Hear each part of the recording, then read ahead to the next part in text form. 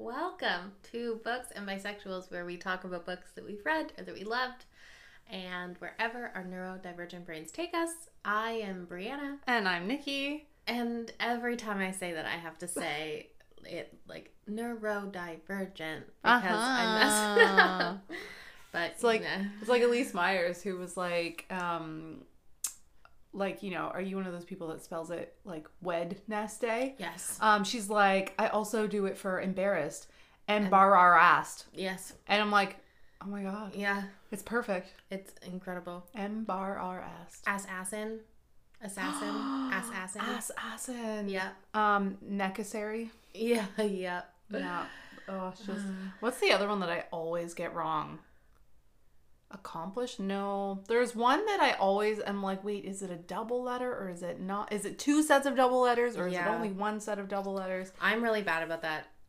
If a word has double letters, sometimes I just like put a bunch of double letters, like, and hope that autocorrect knows what I'm trying to say. Yeah. No, I get that. But then sometimes autocorrect will like correct things that absolutely shouldn't have been corrected. No. Like I wrote it correctly in the first place and then it just corrects it for no reason. So I think I need to put it in my autocorrect because almost every time that I write the word this, it autocorrects it to thus. And I'm like, there's no way you're I'm saying not saying thus. often. Like, no, I don't think I've ever done it. And my started abbreviating to like mount, like MT, but capital MT. Yes. I don't know how many times I've deleted MT from the dictionary on my phone, and it just keeps coming back. And I'm like, and then sometimes I'll use the same spelling error so often that it stops autocorrecting. Like the word you, I always put like YP. Oh yeah, YPU or YPO. Yeah. Yeah, and it's like, oh, you. It often also autocorrects the word in to I. Yes. Too Oh, many. I think. Hi, do you have a question? Yeah, have you guys started already? Yes, but that's okay. No, what's your question? It's about a charge on the credit card, so it's not bad. But... Oh, do you want me to pause it or do you want to ask me later? Oh, okay. Sorry, folks. One moment, please. Okay, well, that was fun. We're back. Little pause while we investigated a credit card potential fraud, but it wasn't. It's all good. Yeah. Andrew's like, what did you order from DD Vancouver for $95 on Saturday? And I was like, nothing. And like, I went in on the card because it's linked. It's his card, but if it shows up on my side of it, it means that it was using my card, like my number. And so I'm like, fuck. I'm like, what did I spend $95 on? You think I would remember? Yeah, I'm like, I would remember spending $100. And so anyway, I was like, did you Google it? And he's like, no, I was gonna ask you first. So I Googled in case it was like a present. Yeah, or like right. And so I Googled it, and like the first thing that came up was like, is this a scam? And I clicked it, and it was like DoorDash. And I was like, you and Jason ordered DoorDash on Saturday night. He goes, oh, yep, yep, that was me, and it's attached to your side of the credit card. I was like, okay, good. I'm glad we figured that out. Like, holy smokes. But like, valid, just funny. I felt like I was watching the beginning of an investigation. It kind of was. Like, what's happening? Mm-hmm. Oh my god. I don't even remember what we were talking about before. No. Derailed. Well, the thing didn't make the beep this morning, and so I was like, oh fuck, is it even recording? Like, it's recording. It is, yeah. It's fine. We always have just like one little thing that makes us go like, oh, are we good? Uh-huh. I don't think we lost like half an hour once or something. No, 5 minutes. Like we didn't even lose that much. Did we lose? Oh, because we used it on Anchor. We recorded on Anchor, and Anchor stopped recording at 30 minutes. And I think we noticed at like 32 or 33 minutes. It didn't lose a lot. Yeah, and so then we just opened Now we're paranoid. This app. Yeah, so now we're paranoid. We use the sound recorder app on my computer. And like, I'm so paranoid that I don't, and you're all going to laugh at me. I'm so paranoid about losing the podcast that I don't even close the program anymore. It's just open. It's just open. Constantly. Like, I will minimize it, like, down into my little bar, but I won't exit the program, just in case. But, like, what if it just, like, erases everything? Yeah. Which, I mean, would be fine, because, like, after we record, it records an M4A, Yeah. so I convert it to MP3, and then upload it to the drive, so that you can write the description, and so that I can upload it to Anchor. So it's like, there's so many places that it's saved. But, like, what if? I don't know. Maybe that's a paranoia thing from, like, school. Because I remember my voiceover teacher was like, save it in 3 places. And you only lose something important once before you start, like, obsessively saving things. Yeah. I opened my my novel one day, and it didn't load, and I was like, that's almost 30,000 words. Like, that's a lot of my time. Yeah. Did you get it? That I sent it to you? Did you email it? I shared it. I haven't checked my email, so. Oh, it was a couple weeks ago. I'll check. I feel like I'm at the point where I'm like, I can't write further because I have no idea what's going on, so I need to know if it's like... I gotta be honest.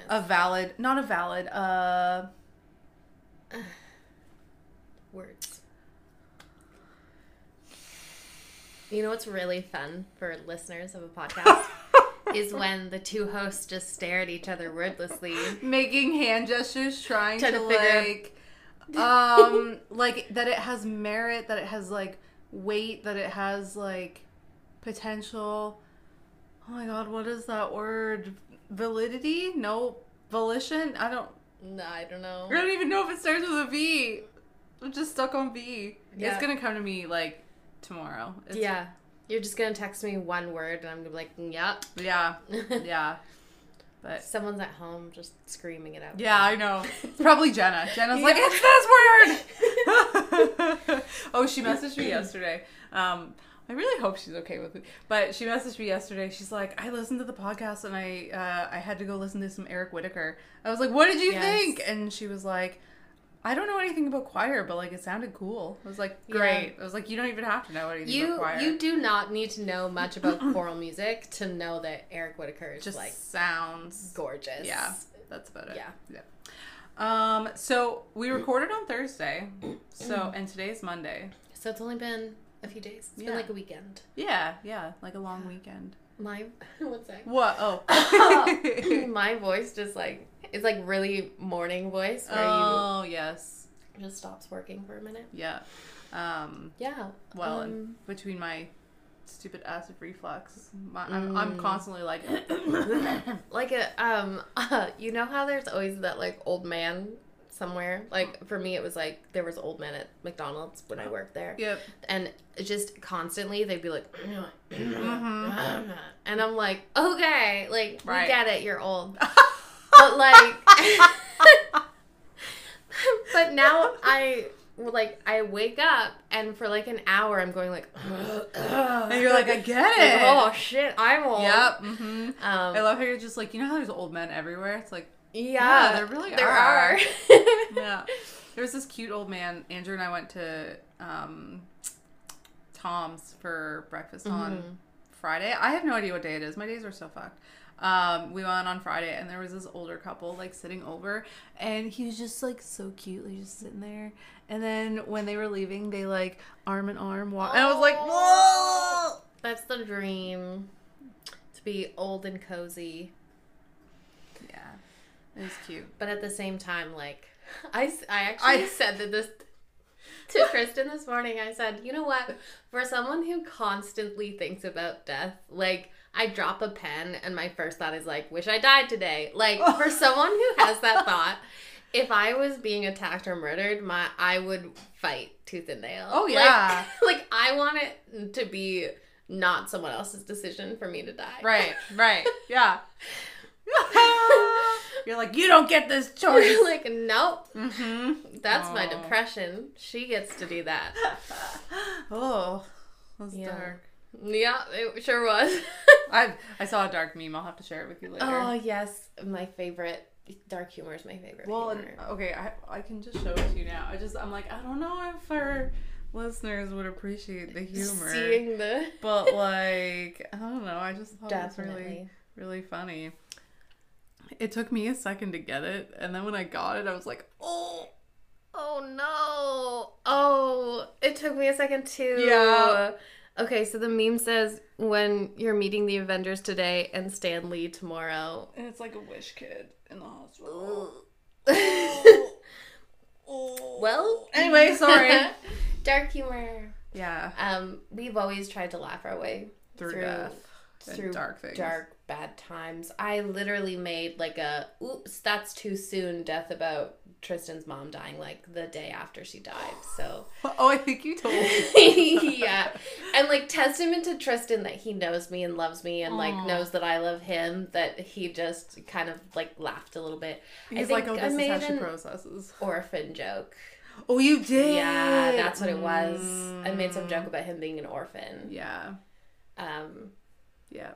But you know what? Like, if someone said that to me, it would actually depend on the day. Like, Yeah. my mom's still alive, but like, if someone said that to me after she's gone, it would depend on the day if I would take it in a joking manner or take if it would be like, like offensive or like upsetting. destroy your life. Yeah. Yeah. Speaking of Tristan's parents, I don't know. This is a weird thing, but we've been trying to get Tristan's long form. Yes.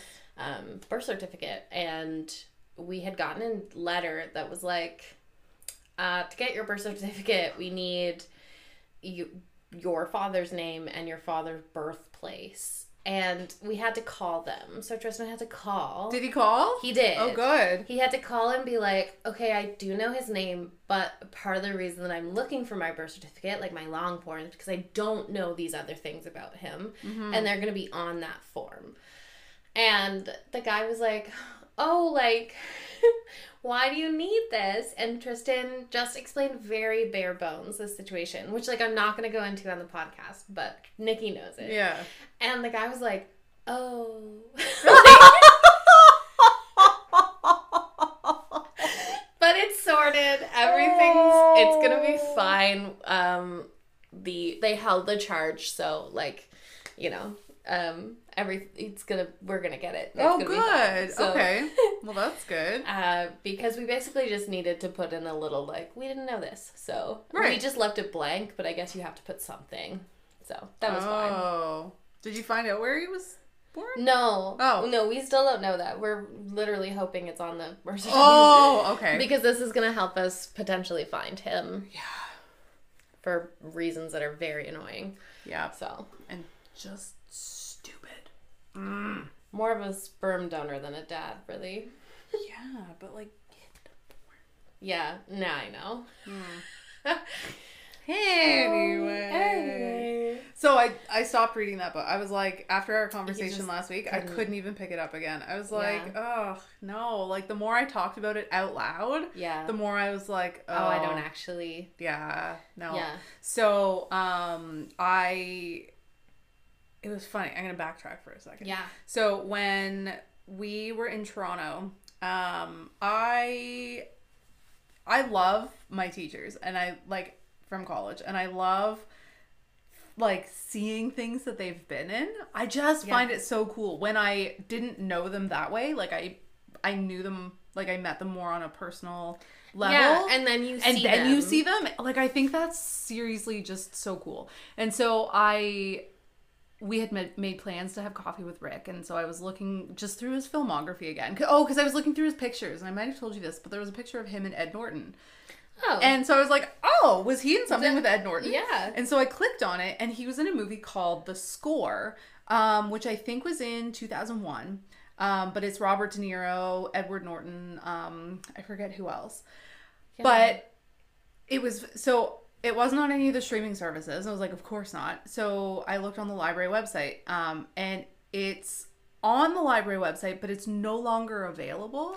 Oh. And so I reached out to a librarian, and I said, hey, can you help me understand why, like, I can't get this movie? Yeah. And they were like, oh, it's just been taken out of our library, but you can request it using an interlibrary loan. And I was like, I didn't know that was a thing. Okay. Like, I knew it was a thing when I was at university for, like, journals and stuff like that. Yeah, because all, like, academic libraries like share with each other. Right. But for whatever reason, I didn't they think... like public libraries? No, didn't think. And so she's like, yeah, you can put in a request. And in the request, like, you can say, like, how much you would be willing to pay to have this transfer. Like, maybe depending on, like, the type of material or the you're getting. Complexity of the transfer, like, whatever. But I was like, $0. Like, I want to see it, but, like, I don't want to not willing to pay for it. Yep. Right?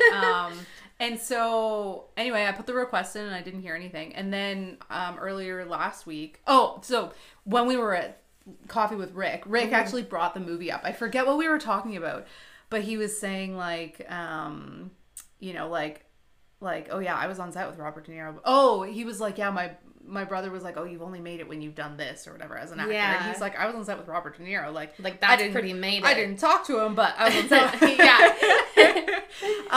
And so I was like, oh, I definitely want to see this movie. I like Edward Norton anyway. Yeah. And so it came in last week. And so it's from the Amherst Library. Oh. Yeah, which is cool. And so I went on Friday after we had breakfast and I picked it up. But because I was there, I was like, oh, well, I know the first Ike Schwartz mystery is in this library. Yeah. Like, actually, I think all of them are in the Sackville Library. So I went and I got Artscape by Frederick Ramsay. Is that the it's first the one? First one. Yeah. Right. Yeah. So if you've seen our reel, I was so excited about that reel because I see that transition on TikTok all the time. Yeah. And I was like, oh my God, I can do it. Yeah. Yeah. It was fun. It was really just a little quick and whatever and fucked up the grid anyway. Yeah, so it's like, whatever. I was dying. Like, okay, so I love that reel. That was the cutest thing I've ever seen. And then the story. But one of my coworkers, who I absolutely love, her name is Tressa, reached out like after our story because our story was like, oh, we were trying to do this to like keep and we fucked it up, and was like, you're doing a great job. And I love her so much. She's the sweetest little human. She's on mat leave right now with her little baby boy, and so cute. We had a work party recently. Yeah. Like a work barbecue, and she brought her little one, and it was so sweet to see them. That's so cute. Yeah. And I like right about the time that Tressa left for mat leave, it was about the time that I had left the ops team as well. Like I think I had left the ops team like a month or two before. Yeah. So it really just hits home that I like not like lost the team because they're still there and I still see them occasionally, but like I don't know, something about seeing Tressa, I was just like, oh, I really miss ops and all my friends. Oh, so could you theoretically go back to ops team? Yeah, theoretically. I mean, I'm also like one of their, like, not to toot my own horn, but I'm also one of their like senior staff members as well, so like they put you where they need you, kind of thing. Yeah. No, it's although I did tell them that I needed like an actual break from operations, so I just like took it out of my availability. Right. Technically, I didn't, but like they know. They know. So yeah, which is like so great. Yeah, great. They've been great. Yeah. So anyway, I started reading Artscape on the weekend, which very much introduces the detective Ike Schwartz. Does it feel like you already knew these things about him, or like no, because like it talks about his physical description a little bit more, which I didn't know. It's already introduced a character that I do know from the 10th book, but in a different capacity. So I'm like, something happened here, and I know from what they said in the 10th book that his wife in the 10th book is not his wife yet. But he had a wife who died, like, overseas kind of thing. So I haven't learned that information yet. But I'm pretty sure he's on his way to meet his future wife in a professional capacity. Oh. Yeah. She's the president of the university in Pickettsville, Virginia. Right. And so he, like, I think there's a threat of an art theft at this university's collection, and so he's going to meet with her to talk about their security and stuff. But one thing that I really had to laugh at, and I think I read this description like 3 or 4 times to be like, is like, it was talking about his, I forget, like, overbearing stature. Okay. Like, because he was getting into the car, and so it was saying, like, he crammed his this stature. Yeah. But the way that it made it sound, so he's 6'2". Okay. And 200 pounds. I mean, that's and I'm like, not so that that's big. not that big.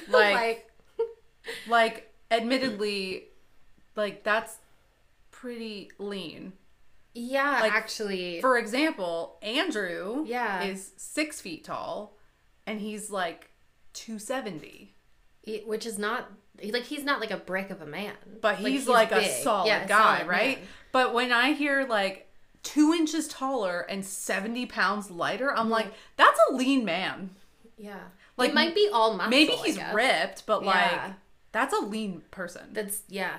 So I just kind of giggled a little bit. I was like, oh, Frederick Ramsay, you think that's a burly man. And that's you have not seen a burly man. No. That reminds me of a TikTok I saw that somebody was saying that she went and she bought a yardstick. So a yardstick is 3 feet. 36 right? inches. Yeah. We had one growing up. I loved it. And then she was saying that her D&D character is 3 feet, and so she put the yardstick on the ground and showed where it came up to her body, and she's like, I did not think about this. Yeah. Like, I did not think about what 3 feet actually is when I was creating this character, and she's like, I think I have to change some things about how I play this character, because it's not as tall as you think It's not tall. 3 feet is less than a meter. It's slightly less than a meter. Yeah. Speaking of tall, my nephew is taller than me. Because he's taller than my sister and we're the same height. What? He is, 13 now? No. Yes. So he's way taller than me because you're taller than me. He's 13 now. And he is over 5'7". And I'm just like, stop growing. I don't... And, like, my niece is almost taller than my sister's partner, Kayla. And, like, Kayla is a few, like, maybe, like, a foot shorter than my sister. Not a foot. That's too much. Like, a few inches. Maybe 6 inches shorter. Okay. So, like... That's a big difference. Yeah. But not a foot. Right. Sorry. My brain was like, no, she's not 4'7". I don't know how tall she is, but she's definitely not that. Right. She's over 5 feet for sure. But, like, my 9-year-old niece is taller than that. And I'm just like, Tiffany, you grow very tall children. Like, how tall was him? Oh, I don't want to say their name. Yeah, that's legit. Mm-hmm. Not that much taller. Like, maybe a few inches taller than Tiffany. Like, definitely shorter than my brother. My brother's 6 foot something, 6'1". Really? Yeah.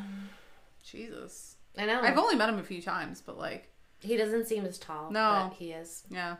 He's been 6'1" since like high school. So. Granted, Andrew doesn't really seem like 6 feet tall sometimes, but if he stands If he stands up, like, yeah. Yeah, like, Tristan is technically 2 inches taller than me, but he slouches, so you can never really tell. No. But if he's standing up straight, I'm like, stop. Yeah. Stop it. You're taller than me? Gross. Yeah. I have a pair of 7-inch heels. Yeah. And I love wearing them because then Andrew and I are just, the like, same height. tower. Oh my God. I don't know. Like, I would love to go through this world 6 feet tall. Like, yeah, it feels amazing. I've definitely heard lots of, like, there's been lots and lots of stories about, like, being a tall woman and how, like, society's not, like, super jazzed for that. Right. But, like, I've always wanted to be taller than I am. Always. Just really average. Yeah. I'm 5'5.5". I'm like the most. My shoe size is like 7.5, 8. Like, yeah. Every time something sells out, it's my size. Yep. I'm just like, fuck. Yeah. Like, yeah. But yeah, like Gwendolyn Christie. You don't know who Gwendolyn Christie is? No. Oh, I might. Who's Gwendolyn Christie? Did you watch Game of Thrones? Did you watch No. the newest Star Wars, like the 7, 8, 9 saga? Are you kidding me? Oh my! I watched one. Like episode 1? No, like of the 7, 8, 9. Yeah, Which I think one? I watched the first. Maybe I watched 2 of them.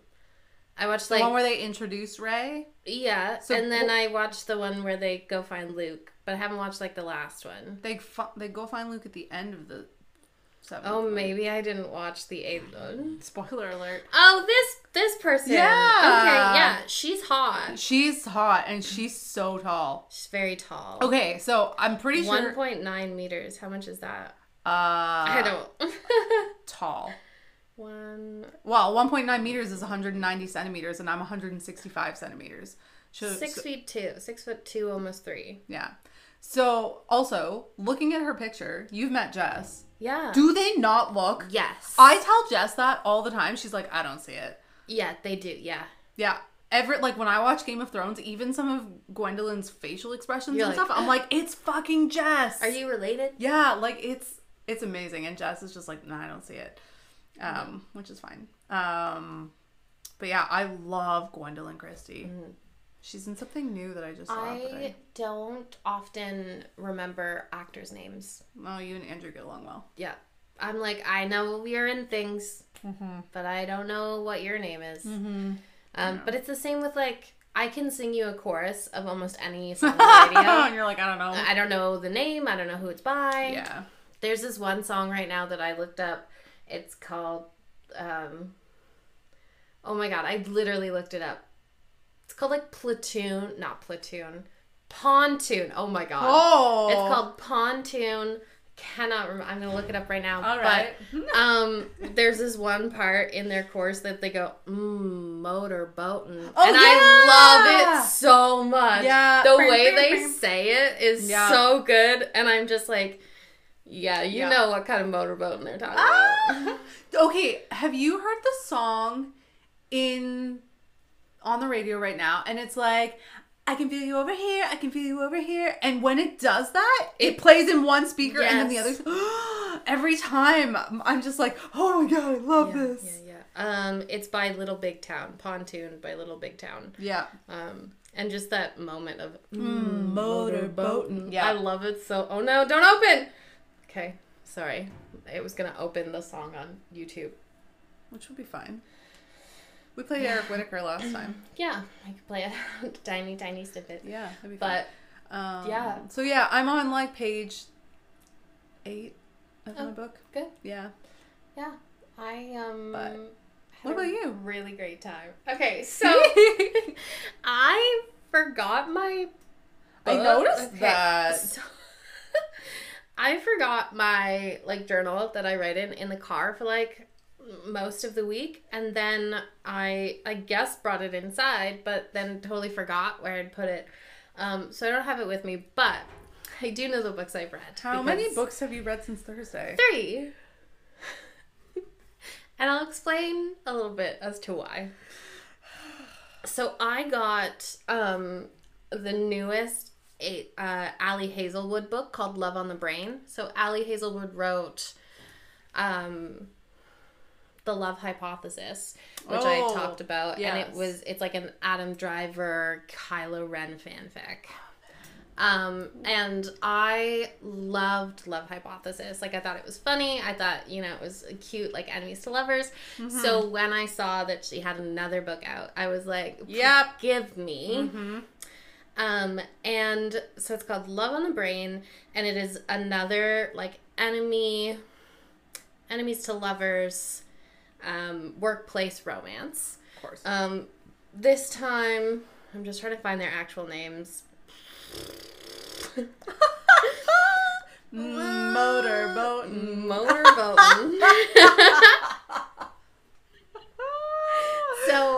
So B is a neuroscientist, neuroengineering. So she is working there. She gets like invited to co-lead a program at NASA where they're going to be mapping the human brain and using like stimulus to try to eliminate blind spots, which is super fascinating. And so, but the problem is that B, it's just BEE, like the bees. Insect? Yep. Okay. It's morning on a Monday. It is a Monday morning. Yeah. But so the problem is that B her co-lead is Levi Ward, who she, since her early days in her grad school program, hates her because they met and he just like immediately didn't say anything to her and like pieced out. And then all of their interactions over the last however many years they've known each other have been similarly like he ignores her, he avoids her, he like won't ever talk to her. One time, like the first time they met, she was wearing this like pretty dress that she had gotten because it was similar to Marie Curie's like wedding dress. Right. And another student asked like, "Oh, Lee, how do you think B looks in her outfit?" And he just like turned around and walked away. So she's like convinced that they have this like nemesis going, like that they're just arch nemesis and like, you know, they kind of hate each other and it's, you know, so she gets to this project and none of her stuff is there. Like none of her lab is set up and it means that she's just like at NASA doing nothing. And she's convinced that it's because Levi won't sign off on the authorization to get her stuff. Right. And so she like stews about it for a while and then like decides to confront him about it. And she just walks into his office and basically like runs down. She's like, "I know you hate me," like all of these things. And he's just like, "What?" Like, what do you know? What do you mean? I don't hate you. Oh my gosh. It's just often like it's just politics because like you know, and it comes to like that like NASA wants to lead the project all on their own so that they can have control of the patent, but then they didn't have enough money, so they brought on the NIH, which I can't remember. National Institute for Health. Yeah. So they brought on the NIH and they want to share the patent, but NASA's like, "Well, we'll just like slowly kill the project until NIH pulls out and then we'll just do it next year," you know? Oh my god. And so it's just like office politics that are keeping her stuff from her. But then they find out that another lab is doing a very similar project to them. And they're like, "Well, NASA wants this, so we're just going to push ahead and we're going to like approve all these things, provided you can give us results in 3 months." Right. And they're like, "Sure." Even knowing that science is not that precise, you know, like.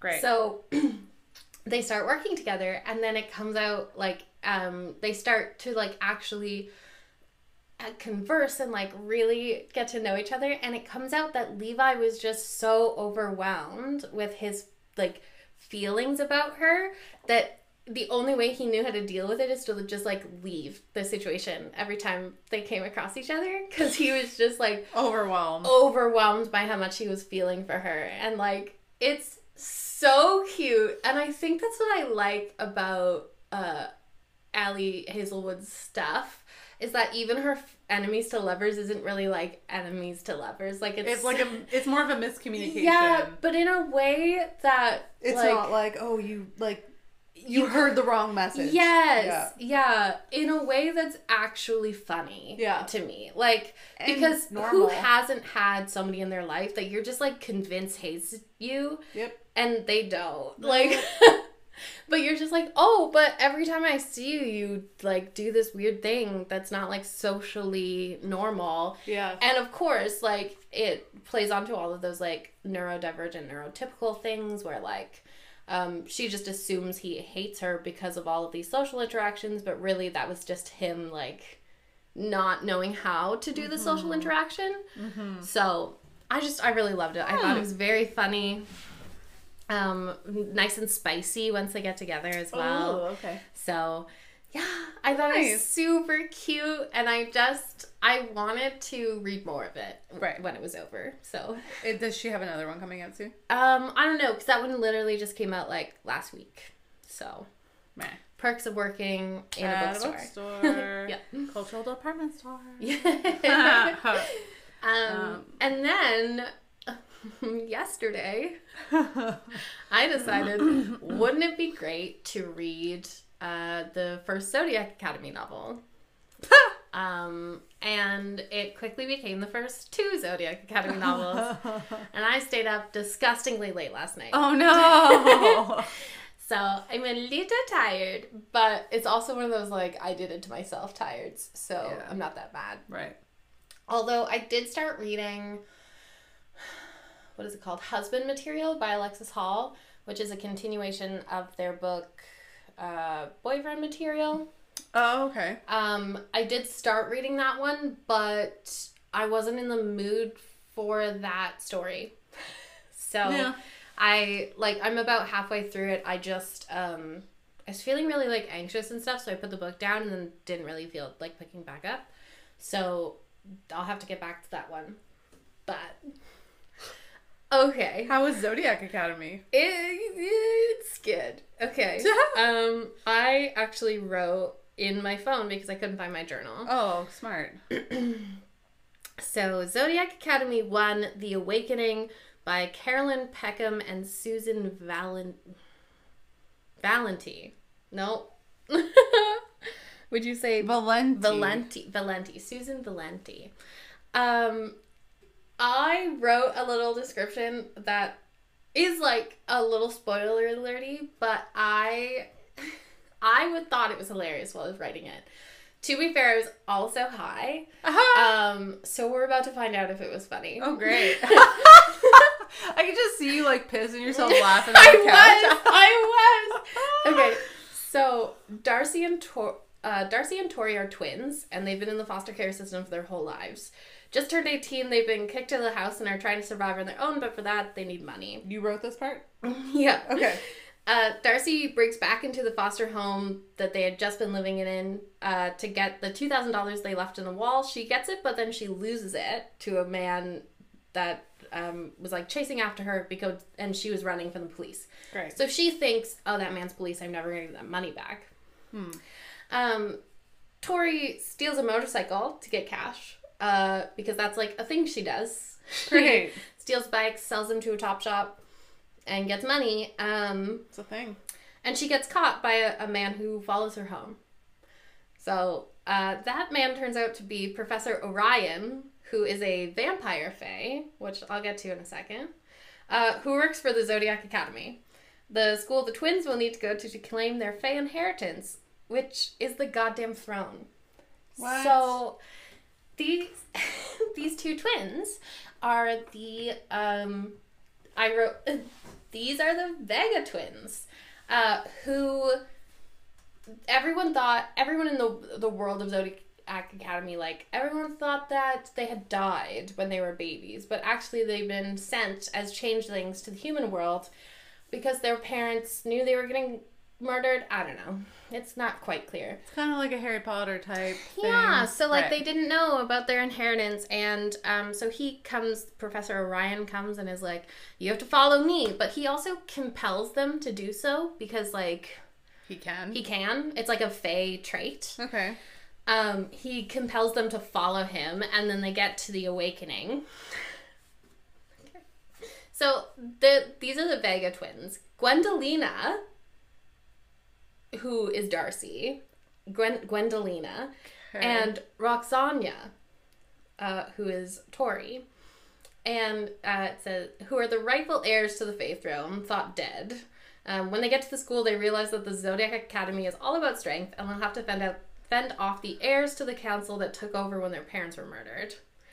So their parents were murdered, and they were like the king and queen of the Fae. But then there were 4 of their counselors underneath them that when they were murdered decided, well, leave the throne free and we'll just rule as a council. But then they've been ruling for the last 18 years. And so their kids have now grown up knowing that they're going to take over that ruling. Mm-hmm. Like, so they're the heirs to the throne, essentially. Right. 4 super hot alpha males who hate them. So, incredible. Oh, this is where I thought it was funny. So I said 4 super hot alpha males who fucking hate their guts, but also kind of desire them because alpha fae male shit. Accurate. So they spend like the first month or so just like getting into shit at their new school. So like the heirs hate them. Everyone at the school love the heirs, so they all hate the twins. And like They basically get relentlessly bullied. Because that's what the Fae Society is all about. It's all about strength and holding your own. Mm-hmm. And so, like, teachers do jack shit when the students fight. And, like, Professor Orion, like, he's a vampire fae. So they have different, like, orders of fae. And it's, like, shifters, like the vampire and or sirens, and then there's like a couple of other ones. But the vampire fae, like, this is how they regenerate their power. So the vampire fae suck like blood and power from other people. Okay. Other people less powerful than them. Right. And then like shifters get their power regeneration through, like, if you're a Pegasus, you're flying through the air and that's how you get it back. Or if you're a werewolf, you hang out at the, like, under the stars, under the moon. And then, like, sirens feed off your emotions. So it's all of these, like, very specific things that also culminate in having them, like, have to be very close to these heirs all the time. Right. Because, of course, like, the heirs are trying to be like, get the fuck out of our school. Get the fuck out of our lives. Yeah. Go back to your... wherever you came from. And stop ruining our lives, essentially. Yeah. But at the same time, the twins are the most powerful people under the heirs right now. So, like, they start, you know, trying to siphon off their power by, like, sucking on their blood and, like, all these things. So Professor Ryan also chooses Darcy to be his, like, source. That's what they call it. And that is a thing. So, but this is so cliche. Like, this whole story is, like, one of the most, like, cliche, like, fantasy romances of all time. So, like... most people, I was telling you earlier that most people in this series, like, you have an attunement to one or two elements based on your zodiac sign. But the Vega twins have all four. Of course. They're proficient in all four. And then at one point they're, like, looking at they're doing palmistry and they're looking at their power levels because you can see that on their hand, I guess. And it's like most people's, their top power, like their primary power is, like, you know, 6 to 7 power level, and, like, for them their weakest power is like a 7. So, like, it goes like 7, 8, 9, and 10 for their power levels of their 4 powers, and they're, like, ever so slightly different even though they're twins, because, like, they're still their own people. Yeah. But it's just such a cliche, like, storyline of, like, of course they're the most powerful in the beings in the room, but they haven't, like, realized their power yet. Mm-hmm. And so they're being bullied about it. Mm-hmm. And, like, it's this constant, like, alpha struggle between the twins and the heirs, where the heirs are like, just submit to us and whatever. And the twins are like, no, fuck you. Like, yeah, I didn't grow up with this Fae bullshit. Yeah. So... I can understand why some people didn't like it, because it was very much like everything that they were introducing, you're like, of course this is gonna happen. Right. Like, of course all the heirs are, like, super hot. And of course they're still attracted to them even though they hate their guts and, like, all of these things. But I really enjoyed it. It was a really fun read. And I just loved it. I wanted to keep reading, which is why I read the second book as well. I feel like at the end of the day, that's what matters, though, right? Like... yeah. You know. It's also an extreme slow burn. So... oh, I hate a slow burn. I can't pay attention. Okay, so I understand that slow burns are not for everybody. Like, I think if you're gonna get into Zodiac Academy, you should be reading it for the fantasy, not for the smut, because it's gonna take a while to get to the smut. Right. But in this particular case, I loved it. I loved the way that it just, like, drew out all of this, like, sexual tension. And, so there's sexual tension between Darcy and Professor Orion. So Orion he's not that much older than them. So they're 18.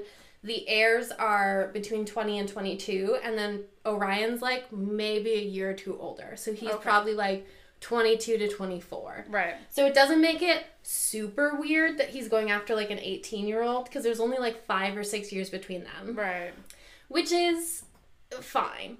You're still kind of in the same life situation. Yeah, like we talked about that last Yeah. time. Yeah. He is a professor for plot reasons. Like, so he's a professor because he needed to have a reason to be at the school with Darius, one of the heirs, because they're like soul bonds or something. Anyway. Oh, I see. Okay.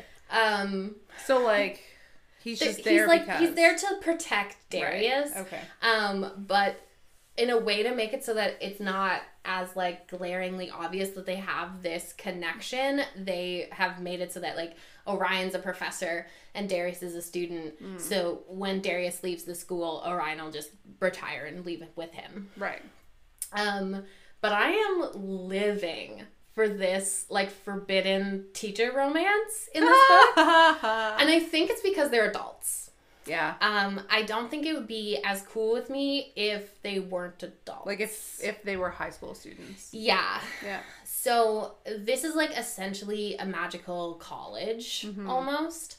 And it's just, I love the way that they show that Orion's like really interested in Darcy, but is also like actively trying not to be because he's her teacher. Right. So like, yeah. Okay. But it's so fucking hot. Anyway. That kind of slow burn is good. I thought you meant like just in general a slow burn. No. Like, cause I've tried to watch slow burn movies and like, yeah. Oh my just god. Get to the point already. Yeah, like I'm done. Yes. I can't deal with it. In this case, I really like the like sexual slow burn. I can't do it. Right. And then the other aspect of the slow burn is like I'm pretty sure that the heirs are supposed to be their like love interests, but of course they hate each other right now. So it's taken a while. But it definitely picks up the spiciness in book 2. How many books are there? There's gonna be 9. There's 12 Zodiacs. Well, we'll see. But yeah, there's going to be 9 of them. I thought there was going to be 12 as well. And then I looked it up and no. So, whatever. But yeah, I've really enjoyed it so far. Book 1 ends with them basically on the verge of leaving the school. So, all of the bullying comes to a point where, so Darcy's hair is cut off and it's like almost shorn to the scalp cut off. And he does it because they end up telling one of the other heirs, Max, who's a siren. He manipulates their emotions, so they tell him their deepest fears. Right. And for Darcy, it's has to do with like not being loved, because when she lost her virginity, the person she lost her virginity to, like immediately, like 5 seconds after, just like started ignoring her. Like basically like got what he wanted, now he's out kind of thing. Oh my god. And so she has a lot of, and then growing up in the foster care system, like she has a lot of internalized like loneliness and stuff, like just feelings of unlovability. Yeah, like she doesn't feel lovable, and like her hair is like a big part of her personality. And I don't know what you mean. What? And so for it to be cut off was like really humiliating. And then also he had someone, like Seth is the guy that cut off her hair, had someone filming it, and then they posted it on, like, they call it Facebook, which I fucking hate. I can't tell you why I hate this so much, but I do. So it's like their Facebook, obviously. And so it goes all over the school. But then Tori, her greatest fear was drowning because she got into a car accident and her ex-boyfriend left her in the car. Like, they flew off a bridge and went into the lake, and he got out, but she couldn't get out, and he just left her to die, essentially. So her biggest fear was drowning. But wait, she didn't die. No, she didn't. Okay. But they try to kill her. The heirs use compulsion to force her to jump into a pool, and then they like start freezing the top of the pool, and like they're really trying to traumatize them into leaving. Yeah, and they like almost kill her, and the only thing that stops it is that Orion comes like in like an avenging angel and basically is like, all you fuckers get Orion, like the star. Yeah. Well, yeah. The constellation. His first name is actually Lance. Professor Lance Orion. And Lance is not a sexy name. You can't tell me that it is. No, my face is telling you that it's not. Yeah, I know. I looked over and Nikki's face is literally like, like, can you, okay, just for education, like saying like, Lance. Like, no, I'm sorry. No, it's like Can't that. do it. It's like, oh my God, what's that song that's going around right now? It's like, hello, my name is, what's his name? My name is something Price. Elder Price. Because it's from the Book of Mormon. Yeah, and you're like, oh, this is a nice name. He's like, hello, my name is Keith. And it's like, it's so perfect. Funny. So the context behind that sound, I don't know if you know this, but the context behind the sound is that this one roommate is really into like musical theater, and so what he'll do is he'll just start a musical theater song, and his other roommate has to jump in with like what comes next, right, having no knowledge at all of musical theater, which is Keith. Amazing. So he starts with the song from Book of Mormon where he goes like, hello, my name is Elder Price, and I'm here to talk to you about whatever, and then his roommate has to jump in with whatever he thinks comes next, and it's very funny. I've watched a few of them. Okay, because the one that I've seen, I need to watch more of them now, is like when it's Elder Price, it's like, the overachieving perfectionist or whatever at school, and then when it's Keith, it's just like can't do anything. It's like it's an ADHD thing. Very but it's good. Funny. It's very funny. Yeah.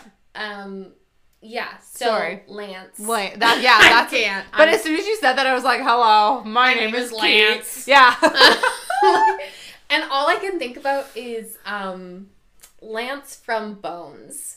I don't know if you ever watched Bones. I did. But, so Lance was like, he was their like psychologist for a while, and he died very horribly in the show. I need to look him up now. I know that as soon as you'll see his face, you'll be like, okay. Because I watched a lot of Bones. Helen in Sackville, New Brunswick, like when we were at university. Oh, Lance Sweets, Dr. Sweets. He dies. Yeah, it's not great. And he leaves behind like a pregnant girlfriend. And she was like really annoying when she got introduced, but then became like a really beloved cast member because of Lance. Lance Sweets. Well, now I want to see. He's super cute, though. Last appearance was in season 10. Yeah. Wow. But so all I can think of is Lance Sweets, and Lance Sweets is not a sexy character. Right. Nope. So I'm going to keep in my brain calling him Orion because I think that's a sexier name. Mm-hmm. It just is. That's fair. No. So in book 2, they go to a party with Darius's family, and it's revealed that Darius's dad is physically abusive. So he's one of the council members, but he also like beats the shit out of Darius. Great. And because they have like that soul bonded whatever thing between him and Orion, Orion takes most of the beatings for him. So it's like this really weird, because it's like a protector thing. Like, right. So Orion is bound by his soul to protect Darius from anything, and that includes his abusive father. So they have a very close but very weird relationship where like Darius feels a lot of shame about having an abusive father, I guess. Yeah.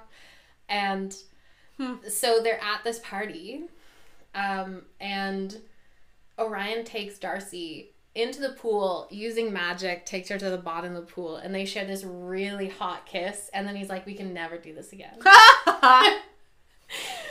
Because they shouldn't have done it in the first place. Like, he's going to lose his job.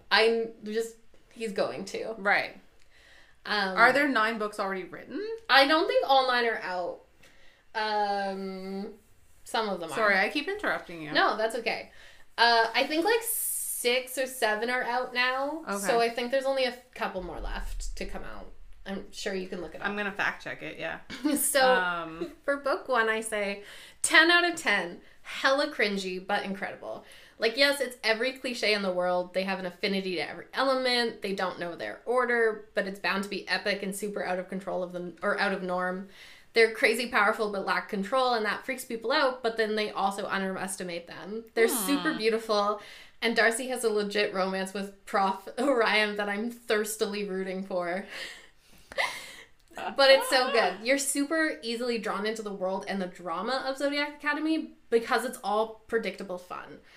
It's also a good, well thought out, generally interesting take on the Fae. The tie to the Zodiacs are super fun and informative. Yeah. And I think also I've just been reading such fucked up shit recently, like such fucked up romance, that it was nice to have just like a really simple, normal romance. Right. As normal as Fae shit gets. Right. I guess. Yeah. How many are out right This now? actually makes me feel really happy. So there are actually only 8 in the main series. Oh, okay. 7 have been published. The 8th is expected to be published this year.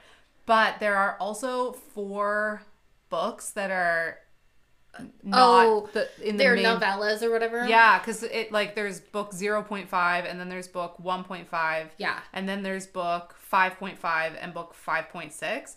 So between the 8 in the main series and those 4 novellas, that's There's 12 12. novels. Okay. Yeah. okay. So I was like, that does make that me makes me happier. feel really better. Yeah. Oh, this one's called The Big Ass Party. Party, but Yes. it's like A.S.S. Okay. So Dot. So there are some royalists who like really believe that the twins should have the throne again now that they've been revealed to be alive. Okay. And so ASS stands for like, I can't remember what it stands for, but it's essentially like astral something like Okay. it's like an acronym. Right. And when they point out to them that it spells ass, they're like, "Oh, only you would see that."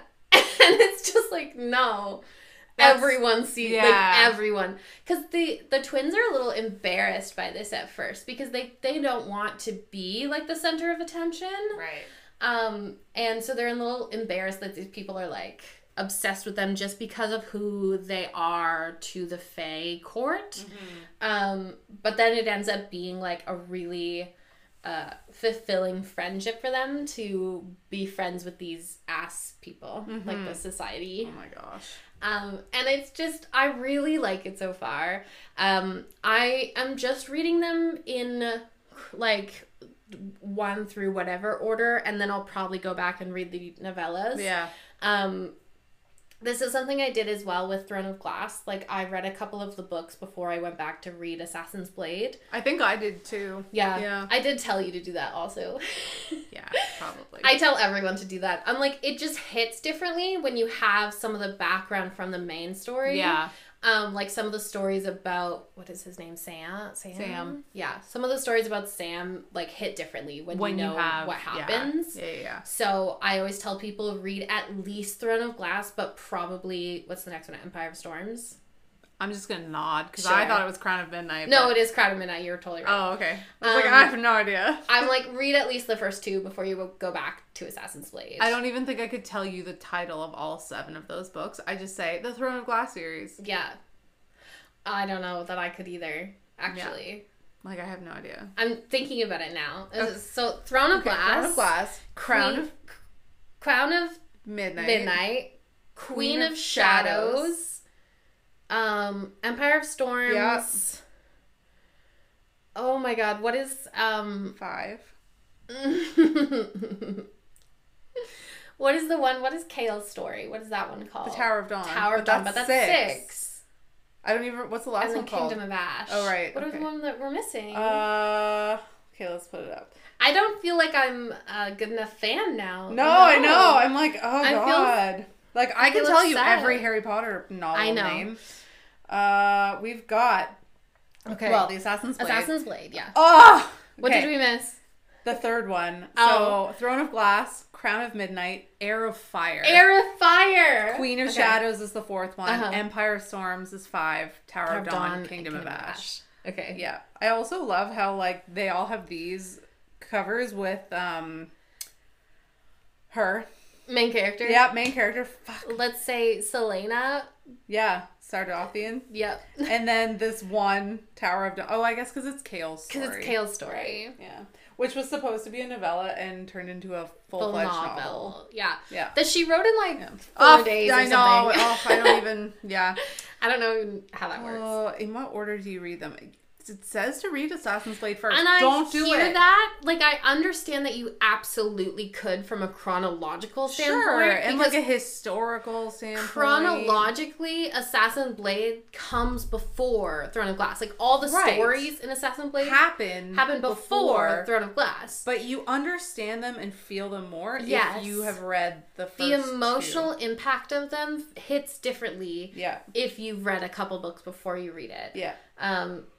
So I'm not like, don't read it. I'm just like, don't read it first. No. Because I also think that the introduction of Selena and her story in Throne of Glass is so incredibly impactful. So like, good. the way that they talk about the prison that she's being held in. And like, it's so fucking good. And you meet like Dorian and like it's all Kale, and like the way that they're introduced in the actual main series and not Assassin's Blade is so fucking delicious that I'm like, please at least read the Throne of Glass first. Yeah. Because it gives you some background that makes Assassin's Blade hit differently. Yeah. Even no, it's gone. No, it's gone. Was it about Throne of Glass? Yep. That's okay. Was it about Irene? No. Because she also is a great character. She's a great character. Why Irene? I say Irene. So do I. Oh, okay. I just remembered like a while ago we had a conversation where we were like, is Wyrene? Wyrene? Irene? Wareen? Yeah, like, but like Yvonne. So Irene. I say Irene. Yeah. Yeah. Irene? I don't know. Oh my god, what was I going to say? That's what I was going to... She is not set up as a protagonist that you necessarily want to like. Yeah. And she doesn't care if you Chef's like her. Kiss. Fucking love that. Yeah, like it's real. Yeah, she doesn't care if you like her. And like, it's just... Yeah. I also think that part of me really just fucking loved that introduction to her because she really genuinely thought she was gonna die. Yeah. Like, there's this bit, and it's very early on, so there's no spoilers in this, but they talk about how no one escapes from the prison camp that she'd been held in. Like, not a single person. What is it called? Endovier. Endovier. Endovier. That's what I always called it. I think in my brain I called it Endover. End of her. Endover. That's how she totally got it. That's exactly how she fucking got that. What? No. Now that I say that out loud, that's totally... Because everyone knows that when you're writing shit, you just like come up with weird ways to say things. Endover. Oh my god. I just blew my own mind. Anyway, so she's... Okay, yeah. She's in Endover. It's like a slave camp. It's a slave camp. It is meant to kill you. Yeah. It's like salt mines or something. That's what it is. Salt mines, yeah. Or some sort of mine. Yeah. Anyway, and so no one escapes. And part of that is that no one can get within like 500 feet of the wall. Yeah. And she gets within like 18 or something. Like something so fucking close. Yeah. So and close. The reason she gets so far basically is because she does not expect to survive it. Like she's doing this as like a kill me now. Kill me kind of situation. Yeah. And so she just is so irreverent about everything that's going on because she's like, well, I should be dead already. Yeah. Yeah. And it's so good. It's so good. It is pronounced Endovier. Endovier. Okay. Perfect. But I like that because that could have been how she came up with the name. Oh, absolutely. Yeah. Yeah. But it's so good. I think part of the reason that I love Throne of Glass so much is that, like, it really hits at that, like, suicidal, depressed, like, person. And the story at the beginning, like, with the Harry Potter series, you know from the beginning what this whole world is about. Yeah. With Throne of Glass, you do not. Just thrown straight into it. Yeah, like... But in a way... Sorry. Yeah. Well, I was going to say, the first 2 books, it's like they're fighting something different than what the end game is. Right, exactly. Yes, absolutely. So, it's just... That's fine. I wasn't sure. And so it's just... It's almost like it's 2 series in one. Yeah. That are just connected. Yeah. It's incredible. Yeah. I'll never stop talking about it. I know. Because it's my favorite. So good. Oh, my back is so stiff. And I have to be so particular when I'm talking to people about the series. I usually ask them where they are in the series before I start talking about it. Yeah. Because the main character gets a name change. So. Yeah. For plot reasons. Yeah, for plot reasons. I'm sure we've talked about it already. I think we have. But yeah. It's like way back. I forget if it was on TikTok or something, but I keep seeing more and more about just like reading more like inclusive fae fiction and stuff like that, and how like, you know, like sure, Sarah J. Maas's books are great, but like... But you can find other really fantastic fae stories with disabled fae and BIPOC. Yeah, and, like, but that's... Yeah, because like she was saying like... Why so white? Why so white? And why also, are the bad guys not white? Why did the like one main black character, Namia, is that how you see her name? Why did she get murdered so quickly? Yeah, and why? So badly. Why? Like there was no point. There was no point. Like there was, yeah, but not. It's not a good enough. Not that you need to have a good reason, but like it's not a good enough reason for her to have died. No. I'm looking it up. No, this is the whole series. I don't. It's an N, right? Yeah. It's definitely. No. Yeah. I always said Nehemia. It's possible. I'm really bad at names and reading names and fantasy names. Just talk about how to pronounce it, because that would be wonderful. That would be great. Why don't people do that? Skin color dark. Dark. Well, that's how she is described. Yeah, it is. It's probably Nehemia. Or is it, you know, a silent H? I don't know. Of course it's not going to tell you. Nope, I'll look it up. Because I need to know these things. And, like, I'm sure there's a pronunciation guide somewhere.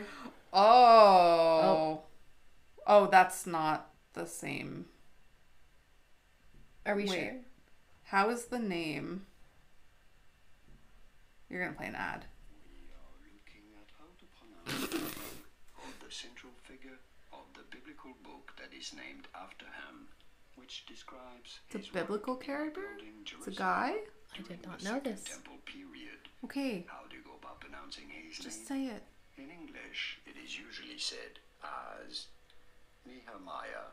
Nehemiah. Which is what a lot of these are saying, like Nehemiah. Sure. That's Great. definitely it's not. like the first time that you learn that it's like Hermione and not Hermione or whatever. Hermione. Yeah, Hermione. And now it's such a normal fucking term. So. Oh no, but she pronounces it Nehemia. Nehemia. Yetger. Like Yetger. Like Garrison. Yetger. Yetger. Yetger. Okay, cool. Oh, I always said Nezrin Phallic, but it's Philique. Oh, this is so fascinating, actually, because I have a lot of trouble with all of these fucking... It is Irene. Damn it! With all these, like, fantasy names, sometimes they're so hard, because it literally sometimes looks like they've just gone, like, bloop. Yeah. With what is it called? Keyboard. Yeah. Fucking... Yeah, just a computer smash. Yeah. Some of them, it's like when you told me that was kale. I know, because it's like CHAOL. So chowl. Chowl. There's no way that it's kale, But like the fucking vegetable. It is. So it's Aylin. I always say Aileen, but it's Aylin. Yeah, Aylin. And then, how do you say Selena? Just like that. Selena. Yeah, okay, Selena. Perfect. Sardoth, like cloth. Sardothian. Yeah. Yep. So, like, most of them are right. Yeah. I'm never going to say them correctly. Gregory? It's fucking Gregory. It's Gregory. It's not Gregory. It's not Gregory. No. But you know how people, like, when their name is Jeffrey, but it's spelled Geoffrey? You're not gonna like, yeah, Sean is Scene. It says scene. Like, I'm not gonna like what? Oh, like, no. like Sean Bean. That should rhyme. Scene Bean. Scene Bean. Biggest spoiler alert ever. If you see Sean Bean in a movie, he's gonna die. Yeah. Okay. How did you pronounce this one? Galifianus, maybe? Oh, okay. I always said Galathinius. Okay. It's Galathinius. I've never said that correctly. I was like, no, I don't like that one. No. Like I said, can we just agree that you can have normal fucking... Wait. Yeah. Locarn? Locarn? Why? It's Locan. Lochan. I would say like Lockin. Oh, I think I said Lockin. Yeah. Yeah. Alid Lockin. Locarn? Allied? Allied? Locarn. No. I don't like it. Lockin. It's Lockin. Lockin. Sorry. Sorry. I don't make the rules, but No. I do make the rules. And Yeah. I'm just officially telling you that That's you're wrong. wrong. So Sorry. It's a dialect thing. Oh, God. I but- got complimented on my pronunciation of someone's name at work because when they give me their phone number, I like say their name back to them to make sure that I have the correct Yeah. membership. Right. And they're like, "Oh, congratulations on pronouncing that correctly." And I was like, "Oh my God, thank you," because I never do that. Oh. Like, thank you. Well, like, even when you said Roxana, I was like, is it spelled a certain way Yes, so that you so know it's Roxana? It's Roxanya. Roxana, like Roxanya. I don't know if I'm saying it right. I'm probably not. Because in my brain, yeah. Anya. So it's like Rox-Anya. Like, I would also say Roxana because I like a Roxana. long A Yeah. versus like Roxania? Roxania. Because Roxanne.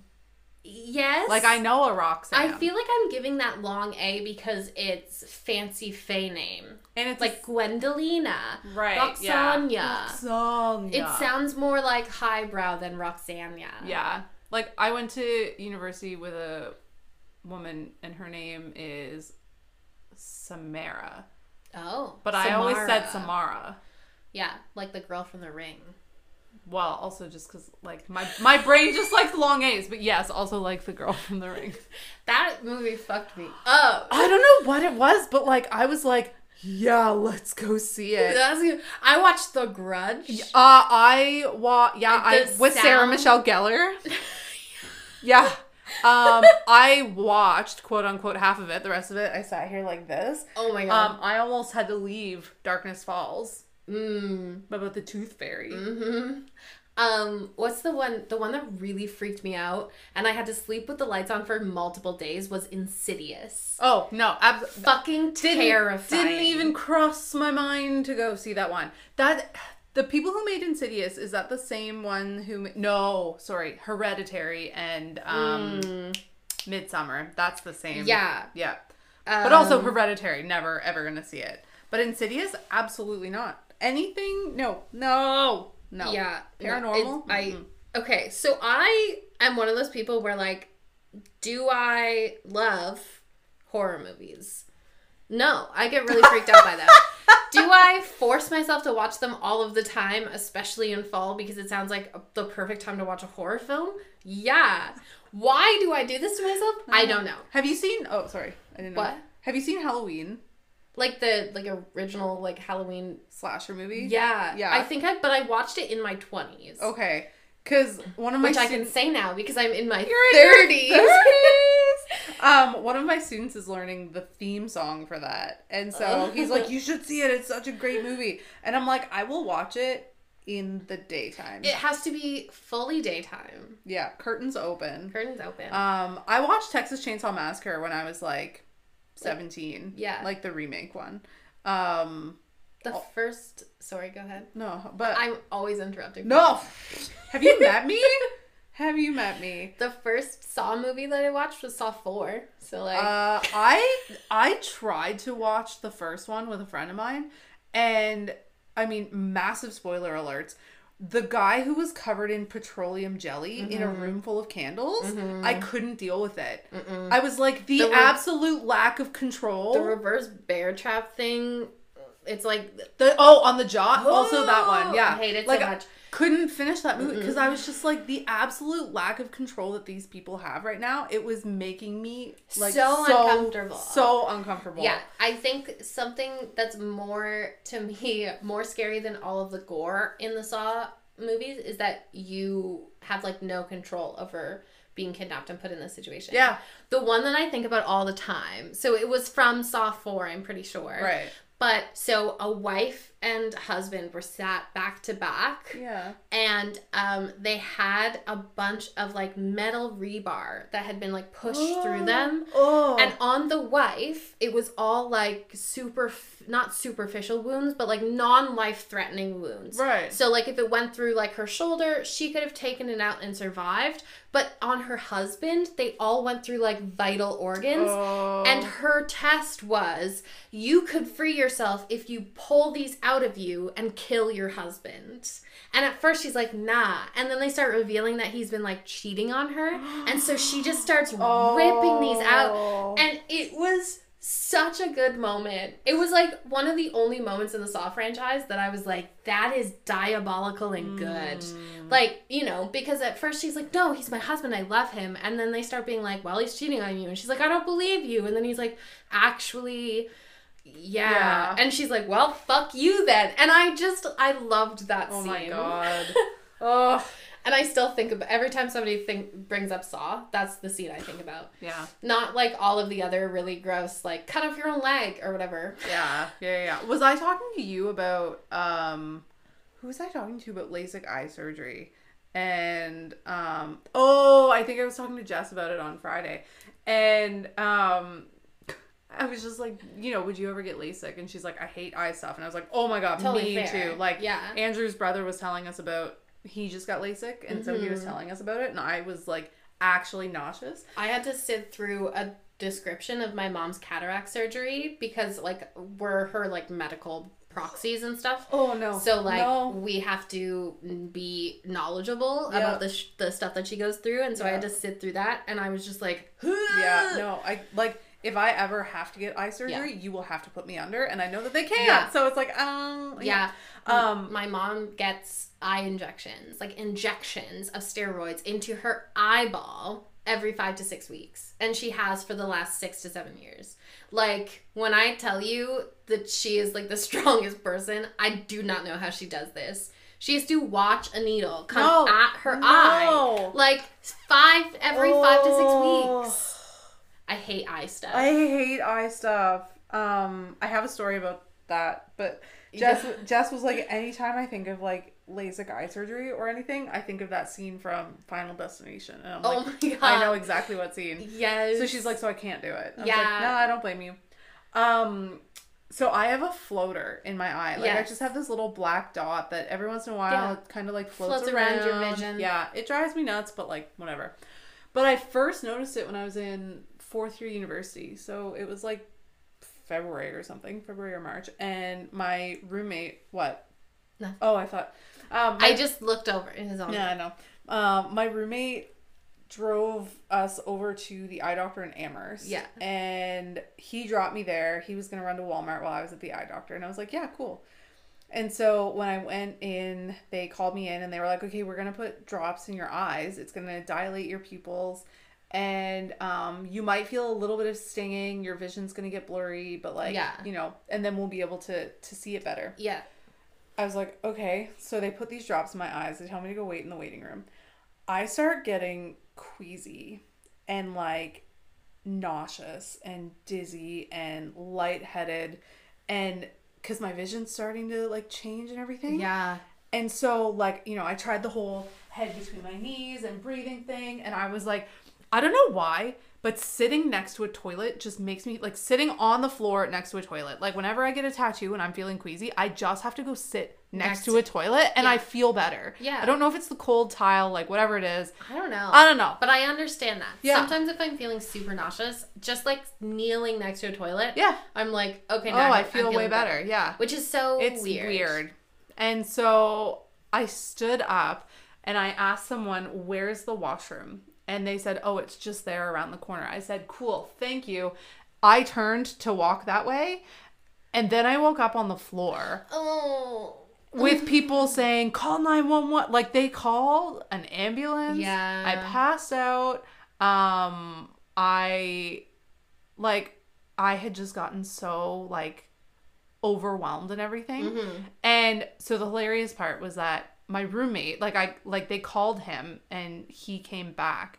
And he and I were not together. Like, he's gay. He just got married a couple months ago, I guess.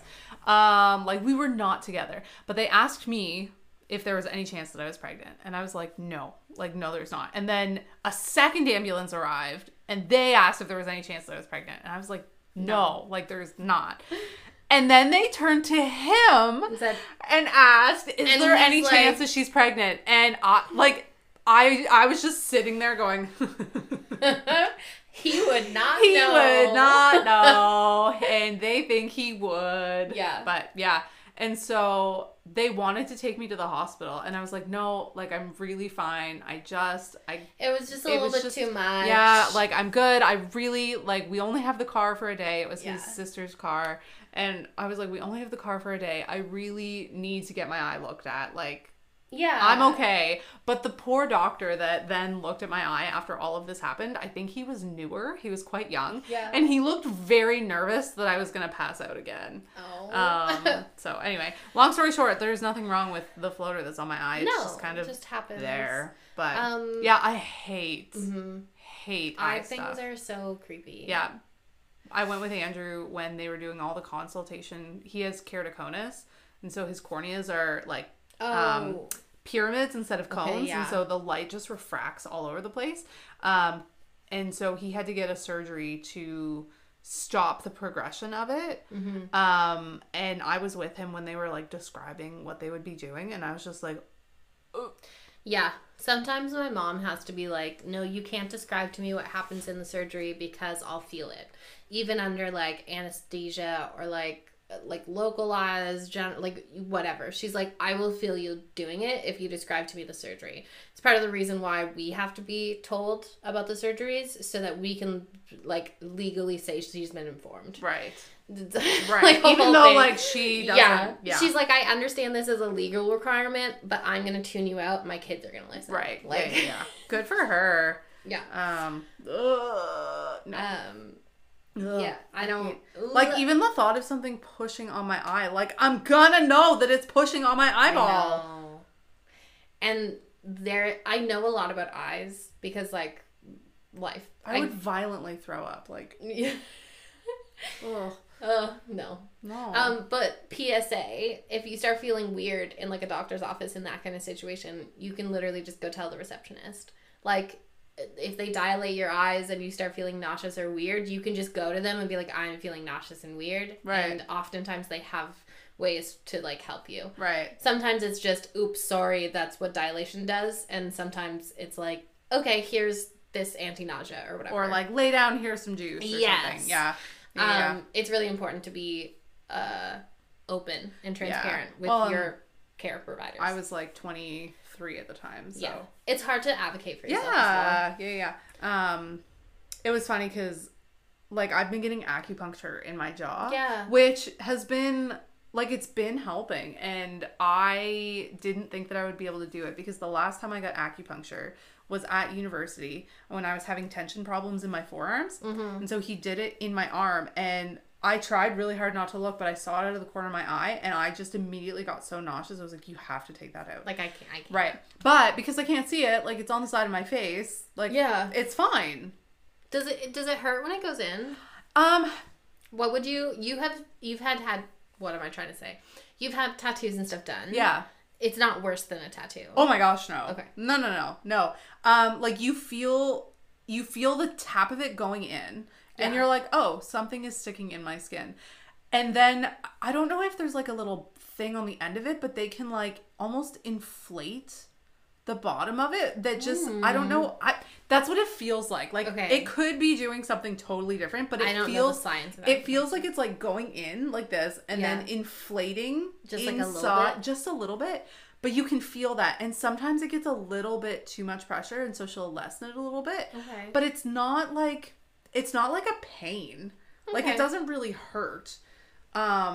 So it's kind of like a mind over matter thing, I think. But because like you have needles in your skin. I'm like, but know if I you just needles. like pretend you don't have needles in your skin. And so like she lowers the lights so that when I'm on my phone like this, I can't see the reflection in my phone, and so like I'm totally fine. Perfect. But then she also started dry needling, which is where she uses an acupuncture needle and you put it in the tissue and then you like spin it back and forth. And I don't know exactly how it works. Yeah. But it's like it just stimulates the muscles in a different way. I don't really know. So she did 3 of them, and the third one, which you might even still be able to see the hole, like the little bump or something. She put it in. It was intense. Like, apparently, so this is the masseter muscle that comes down on the side of your face. It's the one that chews. It is a very painful muscle to do anything to because of the amount of tension that it is under all the time. Well, that like that's what moves your jaw essentially. Yeah, so if you're tense, it's tight. Like time. Right, like it is a very tight muscle. And so she put that last one in, and she did a little bit of the spinning, and then she went to take it out, and it didn't move. So she's like, oh.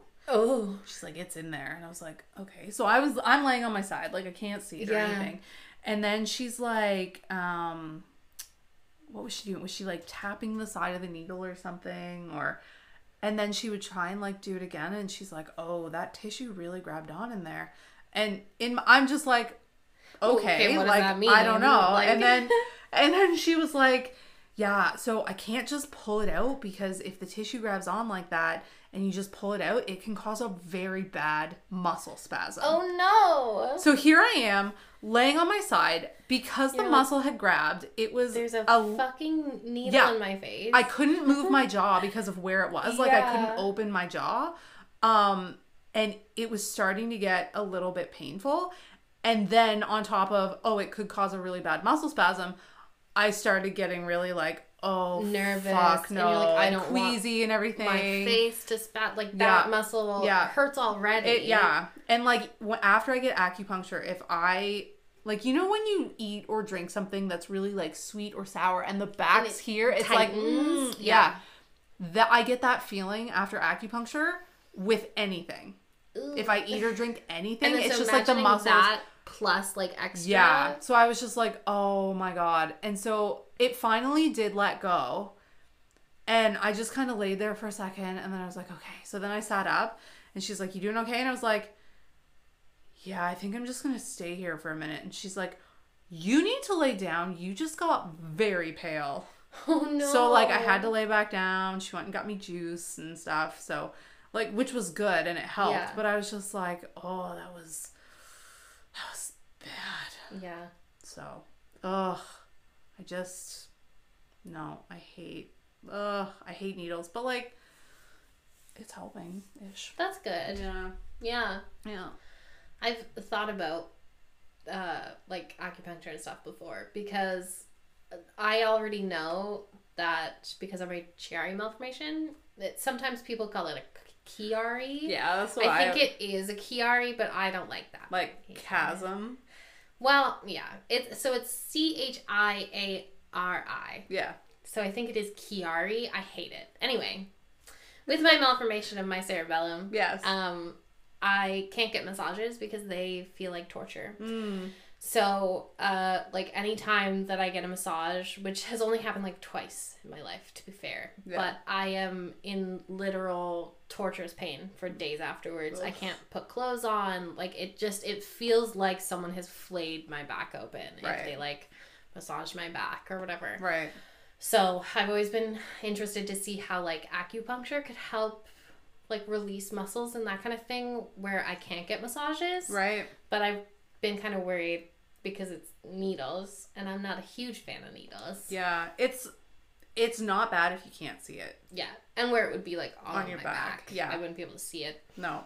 And I look away when they're taking blood. Oh, and stuff. every time. I can't. No, every time. Vaccines, I'm like, okay, yeah, do it. yeah. I'm acutely aware that I can feel it, but like I they're can't like see little it. pinch, and I'm like, false. Yeah, right. That's a big pinch. It's not a little pinch. I know, right?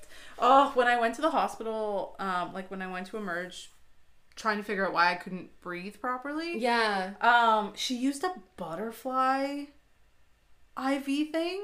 Like for babies?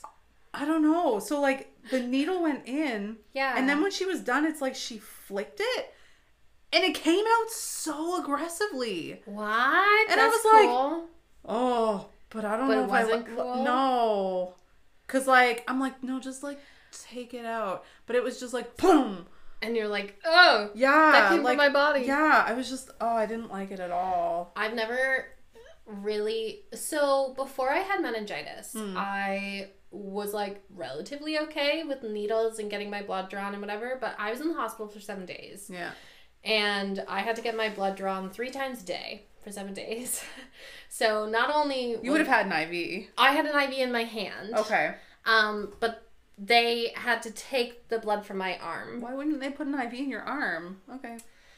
I don't know. But combined with the fact that I was getting stuck in my arm 3 times a day, and they switched sides and stuff, but by the end of my hospital stay, I just had like shit ton of bruises on my like elbows. Yeah. Wobblies. Is that what they're called? Your elbows? Elbow? Wobbly. Wobbly? Your knee? Your ink. Oh my god, what? I don't think that's actually accurate, Okay. but like, it's just the word spelled backwards. Oh my god! That's so cool. That's what it is. I'm like, my wobbly. Oh my god. That is the cutest term ever for that. I'm one of those people who are like, sidetrack, but I hate euphemisms for things. Euphemisms? Like, yes. Yeah. I No. really struggle with that word. That's fine. One of the things that I hate the most is that vaginas have now been called the JJs and stuff. Like, I hate that shit. Yeah. But also because I read a lot of romance, and there's always, like, weird little euphemisms The for it. apex. Yeah, like, her sheath. Yeah. And, like, it's all this shit. And I just, like, I'm not a huge fan of it, but that's super cute. Wobbly. You're wobbly and you're ink. Yeah. So yeah, you were bruised I and was you're wobbly. bruised to shit Right. in my wobblies. But they had put my IV in my hand, and every time I have an IV in, I feel like I can't like move around. Yeah. Because I'm like, it's gonna pull out or some shit, and it's gonna. Or I'm hurt, gonna like, feel it moving inside my body. and I can't deal with that. But because I was I had a bad reaction to the acyclovir that they were giving me to kill the meningitis. Like, it's a really harsh antiviral. Yeah. And it blew up my hands. Like, I got blisters on the top of my hands where the IV was going in. Oh my god. But they couldn't stop the treatment because I needed to run the course of the antiviral. Right. They're like, your hands are your life. So they they just like moved it to my other hand, and then they started doing it so that it would disperse into my body over 8 hours. Like, it was supposed to be like a half-hour like injection thing, but because my hands like couldn't handle it, they like diluted it like a lot. Yeah. But it meant that I was constantly being pumped full of the acyclovir like all day long, and it sucked like a Mack truck. No kidding. Holy. But now I'm really needle averse. Yeah. So like before my meningitis, I wasn't that bad, and now I'm like, don't touch me. Oh. And my hands, like, I can't get things like people tapping on the tops of my hands. I fucking hate it. Interesting. Because it's like almost PTSD. Like, Right. it reminds me of the feeling of them like trying to find the veins. the and stuff. veins. Yeah. No, I get that. I'm not really sure when I became needle averse. Like, because I was fine with my Hep B shots in like grade 4. Yeah. And then I did all my vaccinations in school, and I was I was absolutely totally fine. I was like, why do I have to sit on the mats and wait? Like, this is stupid. Just stick it in and let's go. Yeah, like, can I go back to class now? But then, like, there was a period of time when I had to get, like, blood tests. Not like, super regularly, but, like, anytime I had to go for blood tests, I would go on Wednesdays because Dad didn't work on Wednesdays. Perfect day. Yeah. On your day off to take your kids to appointments and stuff. Right. Great. And so I would, especially if it was fasted, so I would go very first thing in the morning to the old Cobequid Hospital. And then would you go to like McDonald's or something? Burger King. Oh, yes. Yeah, That's my favorite. Yeah, we would go in and we would get the hash browns, bacon and eggs kind of thing, and we would just sit there and eat it. Post early morning fasting blood draw, like whatever you eat after is one of the best things. Yeah. And it was always Dad. It was always Dad who took me. So, when I was, I guess it was, I forget how soon after Dad died, but I was still working at Investors Group. So it would have been between like March 1st and May 1st. So somewhere in there, I had to go for blood tests. Mm-hmm. And I was extremely nervous. And I remember telling my boss at the time, and like, we didn't have a great relationship, which fine, whatever. But I remember telling her, and she was like, do you want me to come with you? Oh, that's so sweet. And so we left work at this because we were off at the same time, and so we left work. It was on both of our way home. We stopped at the Bears Road one, and she waited with me afterwards too, like just to make sure that I was okay. And I was like, that's so really sweet. Nice. That is really nice. Yeah, she had lost her husband to cancer in 2013. It might have been 2012 after I started, but I think it was 2013. And then maybe even 2014 in there. Yeah. And so I think part of it was just like that, like knowing that when you lose that like support system or like because I was like, Dad always went with me. Yeah. So like when I had to get IVs, like when I had my surgery, I had an IV in my arm because they put it in my arm right before surgery. Almost had a panic attack on the table. It was fun. And then I don't remember anything else. But then from the time I woke up until probably like Tuesday, so that was Monday lunchtime, probably for 24 hours I had an IV in my arm, and then they started but I did so well with it. Like they had to come unhook it for me to go to the washroom. But like it was my morphine and stuff and saline and everything. But when they started giving me shots of morphine, they took the IV out. But I moved very slow. Like I would move my arm very, very slowly. But I was okay. And so I was like, oh my God, did I turn a corner? Like, am I okay with this? Fixed my needle thing? No. No. Like I'm pretty okay getting blood taken, but like I want to donate blood because I'm O negative, and my only two experiences with trying to donate blood were not great. And so I'm like, I will say though, like as much as, so I actually know a lot about IVs because sometimes when I'm afraid of something, I want to research it so that hopefully I'm not afraid. Right. But then sometimes, like with pregnancy stuff, that makes me more afraid. So it's a double-edged sword. Right.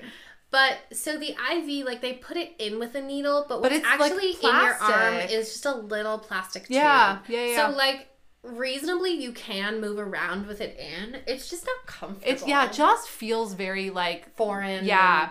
Like it's like when I see things and it's like, oh, so and so got an implant under their arm, and I'm like, the like subdermal. Yeah, no. Like I looked into that for birth control, but it was very hard to get in Canada, so I went with an IUD instead. Neither. But like I can feel one of the screw heads in like up above my gums in my mouth. I can feel one of the plates, like in my ankle on the outside. I can feel the top of the plate, and it's really uncomfortable. It's really weird. And like sometimes when I blow my nose, I can feel the plates that are under, like right under my nose. When we were flying, the pressure changes. I wasn't even touching my face, and I could feel. Yeah. I was like, this is so weird. They didn't show up on the X-ray though. I did the whole like scan around X-ray. Yeah, because it doesn't show up at all. What do they usually put in people like? It's surgical steel. Steel? Like, yeah. Yeah. But I do know that surgical steel is becoming harder to find because surgical steel needs to be non-irradiated, and that's actually very hard to find. Maybe it is tungsten. I don't know. I think it's like tungsten or something. I don't know. Or like why. platinum. Yeah. Sometimes nickel, but nickel's controversial because a lot of people have nickel allergies. Yeah, and that, yeah. But I was talking to the guy because I said, like it didn't show up my plates and stuff at all. And he said that the x-rays there are actually more so geared to like more of a superficial level, like like clothing. Like, do you have anything in your pockets kind of thing. They were like, it doesn't like go all the way in. Interior of your body. Yeah, right? Like, I'm sure if something was in my stomach, they would have seen it, but like, you know. Or like up your butt or something. I was going to say my prison pocket. Prison pocket. But yeah, like they said, like, no, it doesn't detect that stuff. Because like my brother has so many plates and pins and stuff, and like he'd light up like a Christmas tree. I asked about that when I got my ankle surgery. I was like, so I can go through like, you know, because I asked because we were going to Fatty Legs the next year. Oh, right. Because I got this like the year before we got married. It was a whole thing. But like I was like, so this is gonna be fine going through airports and stuff, and they're like, oh yeah, it doesn't show up on metal detectors at all, like, because that's not what they're detecting for. And I was like, oh, like I thought for sure that it would. But what about like an MRI? I don't know, because like when you watch TV, I don't think they're like magnetized, because that's what MRI is, the magnetic imaging. Yeah, but like that's one of the reasons, like when you learn CPR, if someone has a nipple piercing, you have to take it out. Even a belly button ring, you have to take it out because it will get hot. And the electricity will like current through Right, it. exactly. Yeah. And so whenever I remember watching like House or Grey's Anatomy, and like, you know, this one guy had had prison tattoos that were with metal, my God. and it was like burning his body. Okay, yes, because I must have seen that episode where he has prison tattoos and the metal starts being pulled out of his prison tattoos towards the MRI. Right. Because I had to go in to get an MRI done for my malformation. Right. And I was like, I have tattoos, is that going to be a problem? And the tech that was doing my MRI just gave the biggest sigh of all time and was like, did you get them in prison? And I was like, no. And they're like, then there's no metal in your tattoos, you're fine. But just the way that they immediately knew what freaked me out. Right. That's so funny. And they're just, it was like, just this moment where they sighed and they're like, no, like, no, idiot, you're gonna be fine. But also MRIs fucking suck when you're conscious for them. I've only had one, and I was conscious. Was it on your body? On my head. It was when I was having all that dizziness, and they were like, well, let's take an MRI.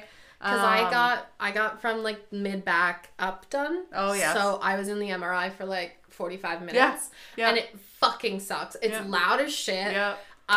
You can't move. I created music with it. But I had like the cage. I had the cage like holding my face down and everything because it was on my head. Didn't get a cage, which was nice. Yeah. Because I think my claustrophobia would have been like, nah, we outie. Yeah. But I don't know about you. Maybe it's just me. But when I'm incapable of moving, like when they're like taking x-rays and they're like, don't move, that's when I want to move the most. Yeah. So for the half hour where they're like, don't move, and then they're like, take a deep breath and don't breathe, and I'm like, I can only hold this for so long. Yeah, right? Like, but like in reality, you could hold it. It was fine. Yeah. But like, I was so stressed. And so by the end of it, I was just like, I never want another MRI again. And I know it's in my future because like, my malformation, Chiari malformation, it can get progressively worse. Like, I'm probably just gonna be fine with the symptoms that I have, but it can get worse over time. Yeah. And so part of it is that it might be like a buildup of spinal fluid. And they would just drain that? They would just drain that. Yeah. But I might have to get multiple ones in the future if it gets worse. Right. I'm probably gonna have to get one done when I'm pregnant as well, just to test because you have more pressure and everything. Yeah. Okay, so every time that you talk about it, because I know nothing about it. Like, I'm sure I could have researched it and everything. Like, looked it up. But every time that you talk about it, I just picture the back of your skull. Yeah. And then, like, a lump of brain that hangs down below your skull. Okay, but that's not wrong. What? Okay, so Chiari malformations, or Chiari malformations, however you fucking say it, your cerebellum is abnormally large. Which is the back of your brain. Your cerebellum is the back bottom of your brain. So right. if you look at a brain, you've got, you know, like the main wrinkly parts, and then you have that little weird bit, like, right on top of the brain stem. So right. it's like at the back bottom of your brain. Right. That is your cerebellum. Okay. So usually it's contained within your skull right. for the most part. Yeah. Because mine is larger than normal, it actually comes below my skull and into my cervical vertebrae a little bit. So, like, can you touch your brain? Technically, probably could. I'm not going to know that I'm touching my own brain.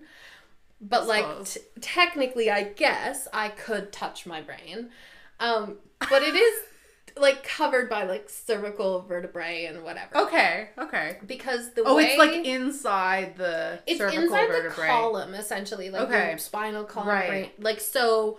I don't know why I thought I came, like, in, like... like, in front of it? Yeah. No, it's, like, inside that spinal column. Okay. So my cerebellum is actually being squeezed down into my cervical vertebrae. And so the way that you get the surgery right now is that they cut from a little bit up into your skull down to the bottom of your neck, and they take out the front half of, like, 2 or 3 of your cervical vertebrae, or the back half, sorry. Yeah, well, I know, because I'm like, wait, I'm like what am I talking about? The like, outside the outside half? of your vertebrae stay. So, they take out the interior section, like the section that's, like, towards the front of your body. Whoa. So and then they stabilize it. Okay. On either side. Okay. So that you're not, like, you know, your head's just lolling around. Yeah. But it just opens the space up. But it opens the space up to allow your brain, like your cerebellum, to take up a little bit more room in your spinal column. I also love just how you and I both, like, held our throats as if the spinal column comes all the way that way. I know. I didn't know how to describe it, but being like from the front. From here. But it's like no, it's actually like, here, and it's just like right there. And so part of the reason why, so people who have had this surgery are called zipper heads, because the scar has to go so far down. And there's only, like, one doctor. It might be different now, because I was researching this in, like, 2010, 2011. Oh, yeah. But there was only one doctor in the world who did laparoscopic Chiari surgeries. Right. So, yeah. But basically what happens is, because my cerebellum is being constricted by my own body structure, because it's too big to sit in my skull, it causes a lot of problems. Right. Because your cerebellum is where all of your autonomous nervous system is. Like, so it controls your breathing and your balance, and, like, it just controls so much of the things you don't think about doing. Right. And so it can cause a lot of problems in that way, like paralysis and, like, pain and, like, just all these things. Right. So, yeah, it's, you know, I could have the surgery, but it doesn't have a good prognosis for helping or hindering. So, like, especially not at this point. Yeah. Most surgeries, have, like, an 80%, like, success rate. Yeah. Where, like, 80% of the people, it fixes the problem, and then 20% of the people, it, like, doesn't. Mm-hmm. With Chiari, it's 50-50. So, like, it either makes it better or it makes it a hell of a lot worse. Are those statistics still valid? Probably not. I haven't checked in the last, like, decade. At least 7 years. Right. Because I have... the malformation that I have, like, shouldn't cause more problems than it already does. So, like, I've just been living normally with this, or what I considered to be normal. Right. Yeah.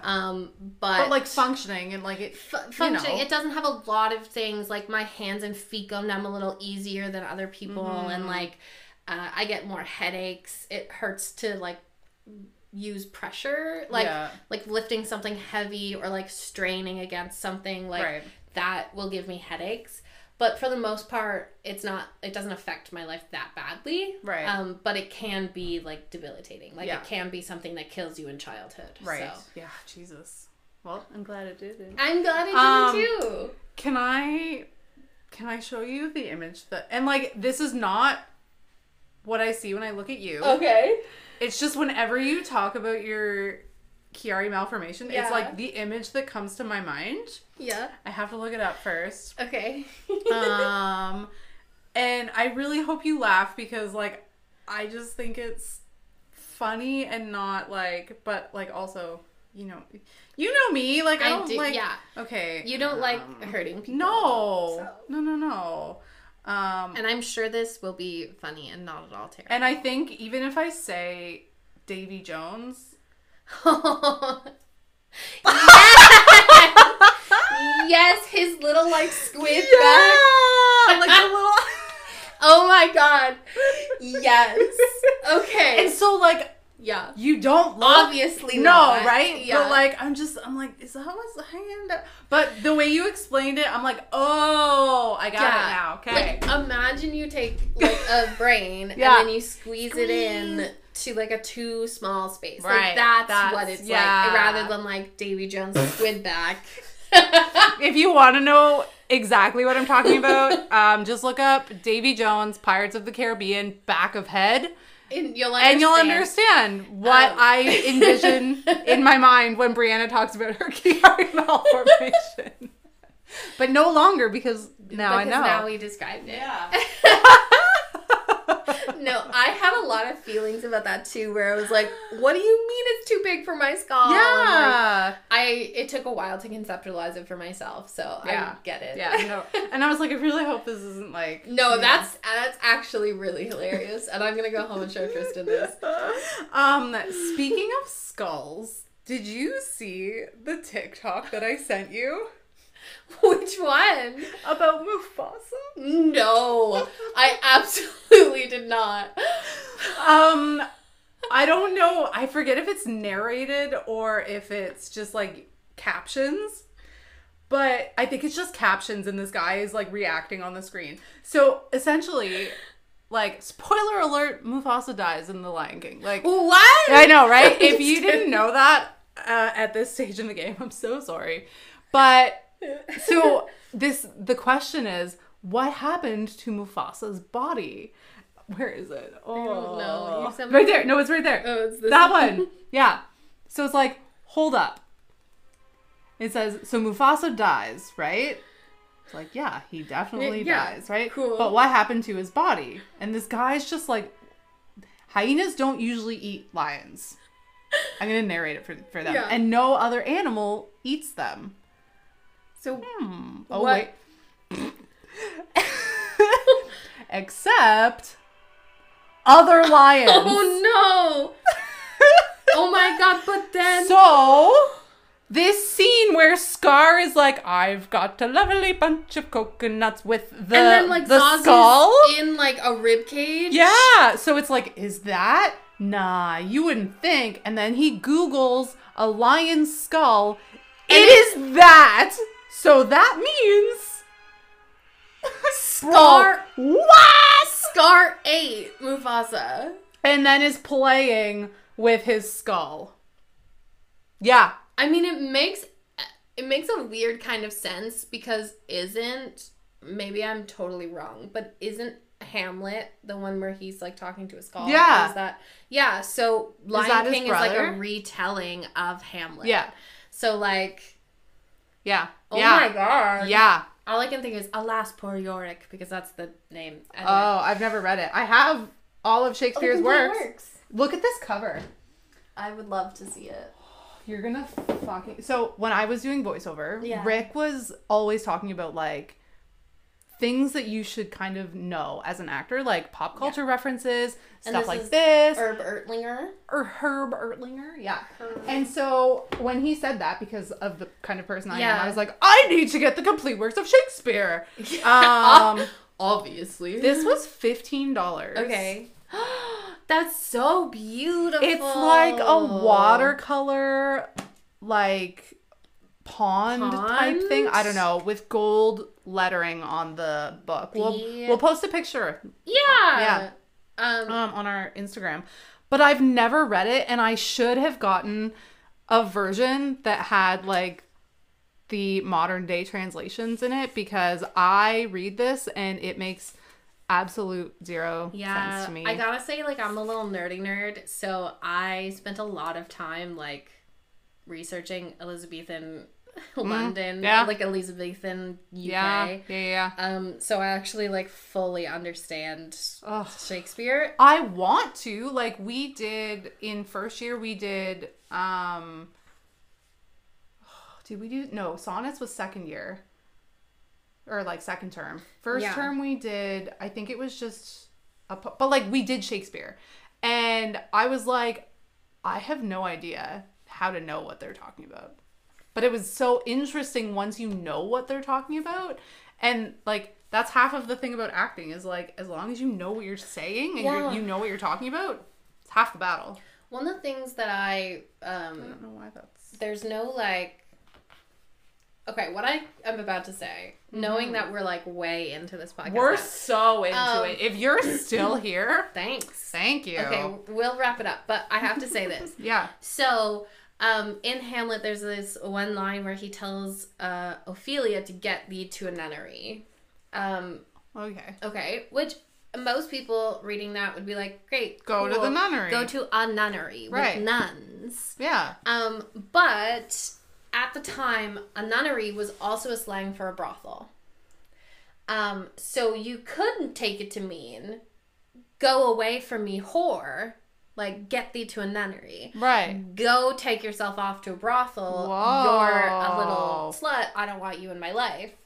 Oh, or you could take it as, like, go be pious. And knowing what I know of Shakespeare, it could be either. Right. Because his works weren't for, like, highbrow citizens. Like, they enjoyed it.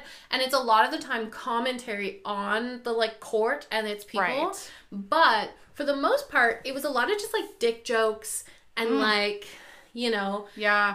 Just really fun little moments. Yeah. One of my favorite Shakespeare things is that, I cannot remember what the play it comes from, but there's a part that says, exit pursued by bear.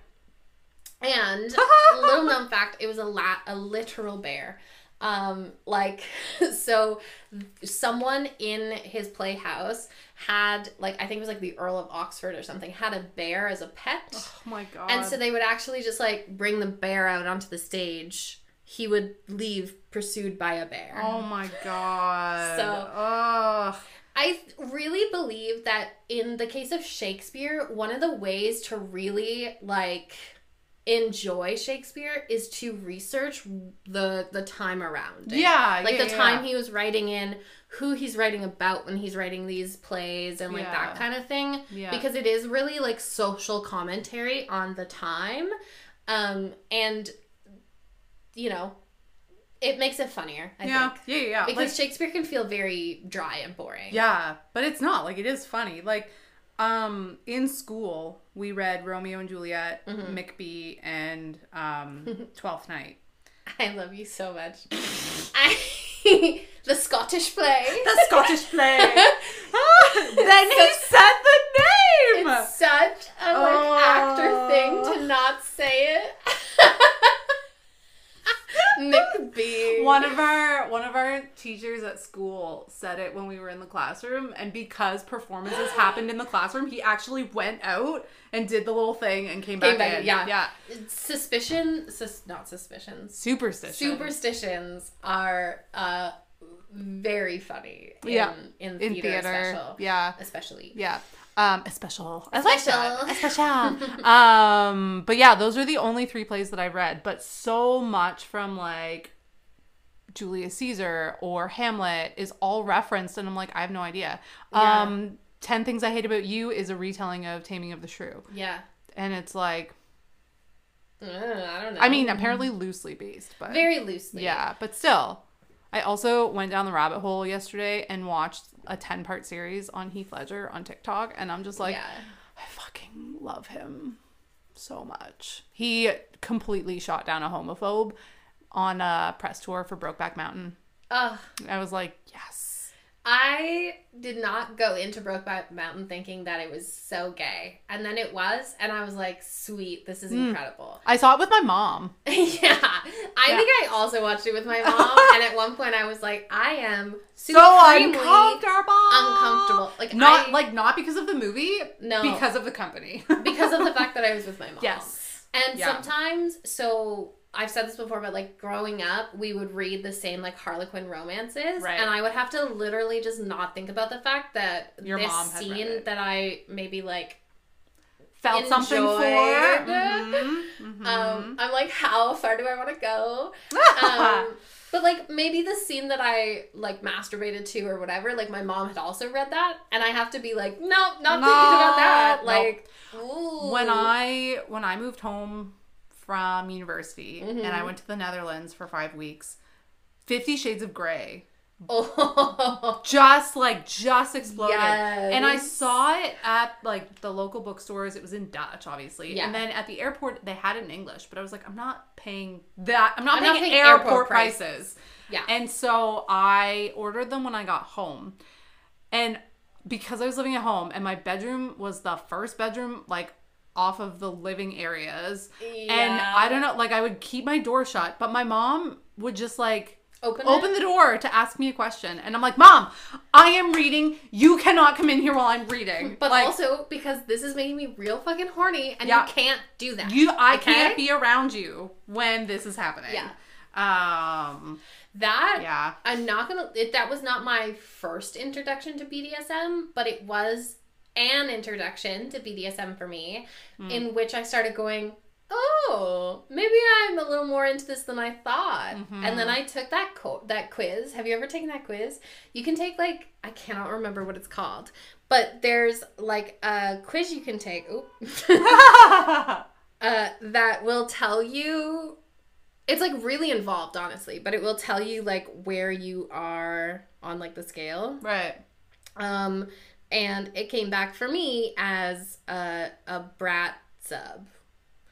So, which I get. I'm just going to say that I've never read something that described me and the way that I interact with like sexual partners more. Than 50 Shades? No, than the quiz. The thing. quiz. Right.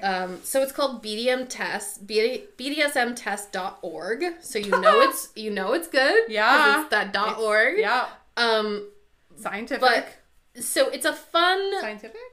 Yeah. Okay. Yeah. So it's a fun quiz that you can take. And like it might just tell you like you're vanilla, you don't really like BDSM. Yeah. But for me it was like this, and this is why, and I was like, oh shit. Like, and it's not something that I like explore really in my relationship, but like it's in the back of my mind. So I read more like BDSM content now. Yeah. Like Dom sub and that kind of thing. So yeah, makes sense why you got on Kindle Unlimited. Yeah. Because it's something that I don't really like explore in my day-to-day life. Yeah. So yeah, cool. Holy hell. Okay, 2 hours later. Wow.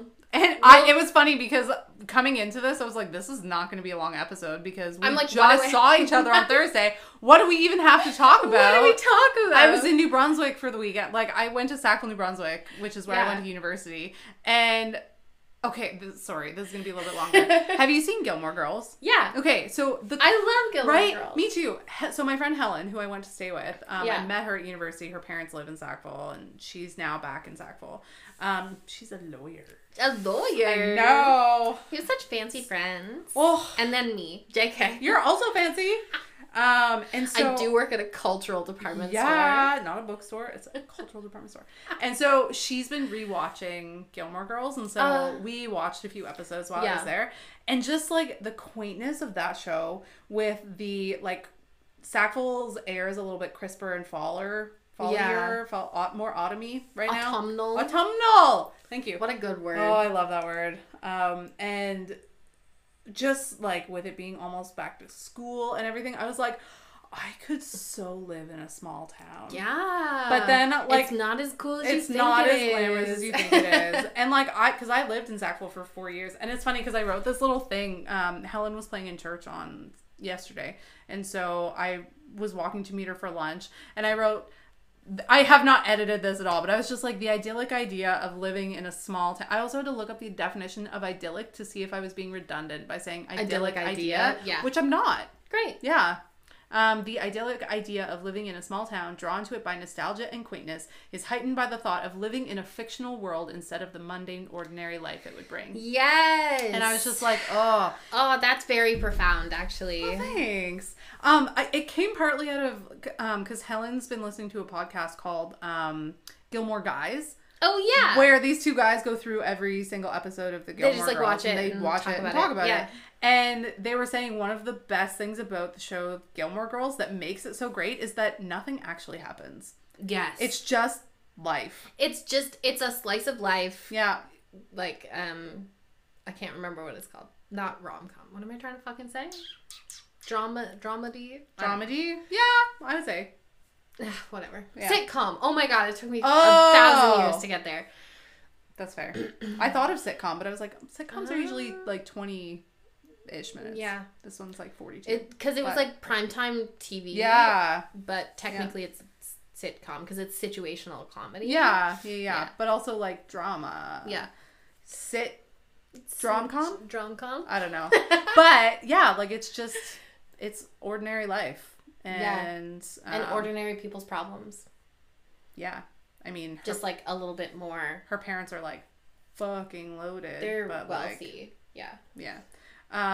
But yeah, so it was just like the idea that if I move to a quaint town, that will be my life. It's like, no, it's like, no, it wouldn't. It won't. And also, it's not like people would be following me around and watching my life. Like, I would still be living just the life that you're already living. Right. Like, just in a much smaller place. Yeah. And so, yeah. So anyway, point of that is I did not think this podcast would be this long. No, I didn't think we'd have much to talk about. And now it's over 2 hours later. And I could keep going, but we should wrap this up. Yeah. I'm like, Ninja has to go to the washroom. Yeah. I do work today. Oh yeah, I forgot that. Yeah. I teach tonight. I have dance later, but yeah, cool. You can check us out on you can listen to us on all major platforms: Google, Spotify, Apple. You can follow us on Instagram at Books and Bisexuals. I'm gonna post it and bisexuals. Yeah, not in. I'm gonna post a picture of my complete works of William Shakespeare so that you can see it, and it will probably end up being out before Friday. Like the picture of the book will be out before this podcast episode is up. So you'll see it when I'm talking about it. On our Insta. On our Instagram. And then you'll hear us talk about it in the future tense after it's already been posted. Right. So good times. Podcasting is weird. Podcasting's really weird. But fun. I have a great time. I do. I love it. Yeah. Cool. All right. And we love you. We love you. Thank you for listening. Thank you. Bye.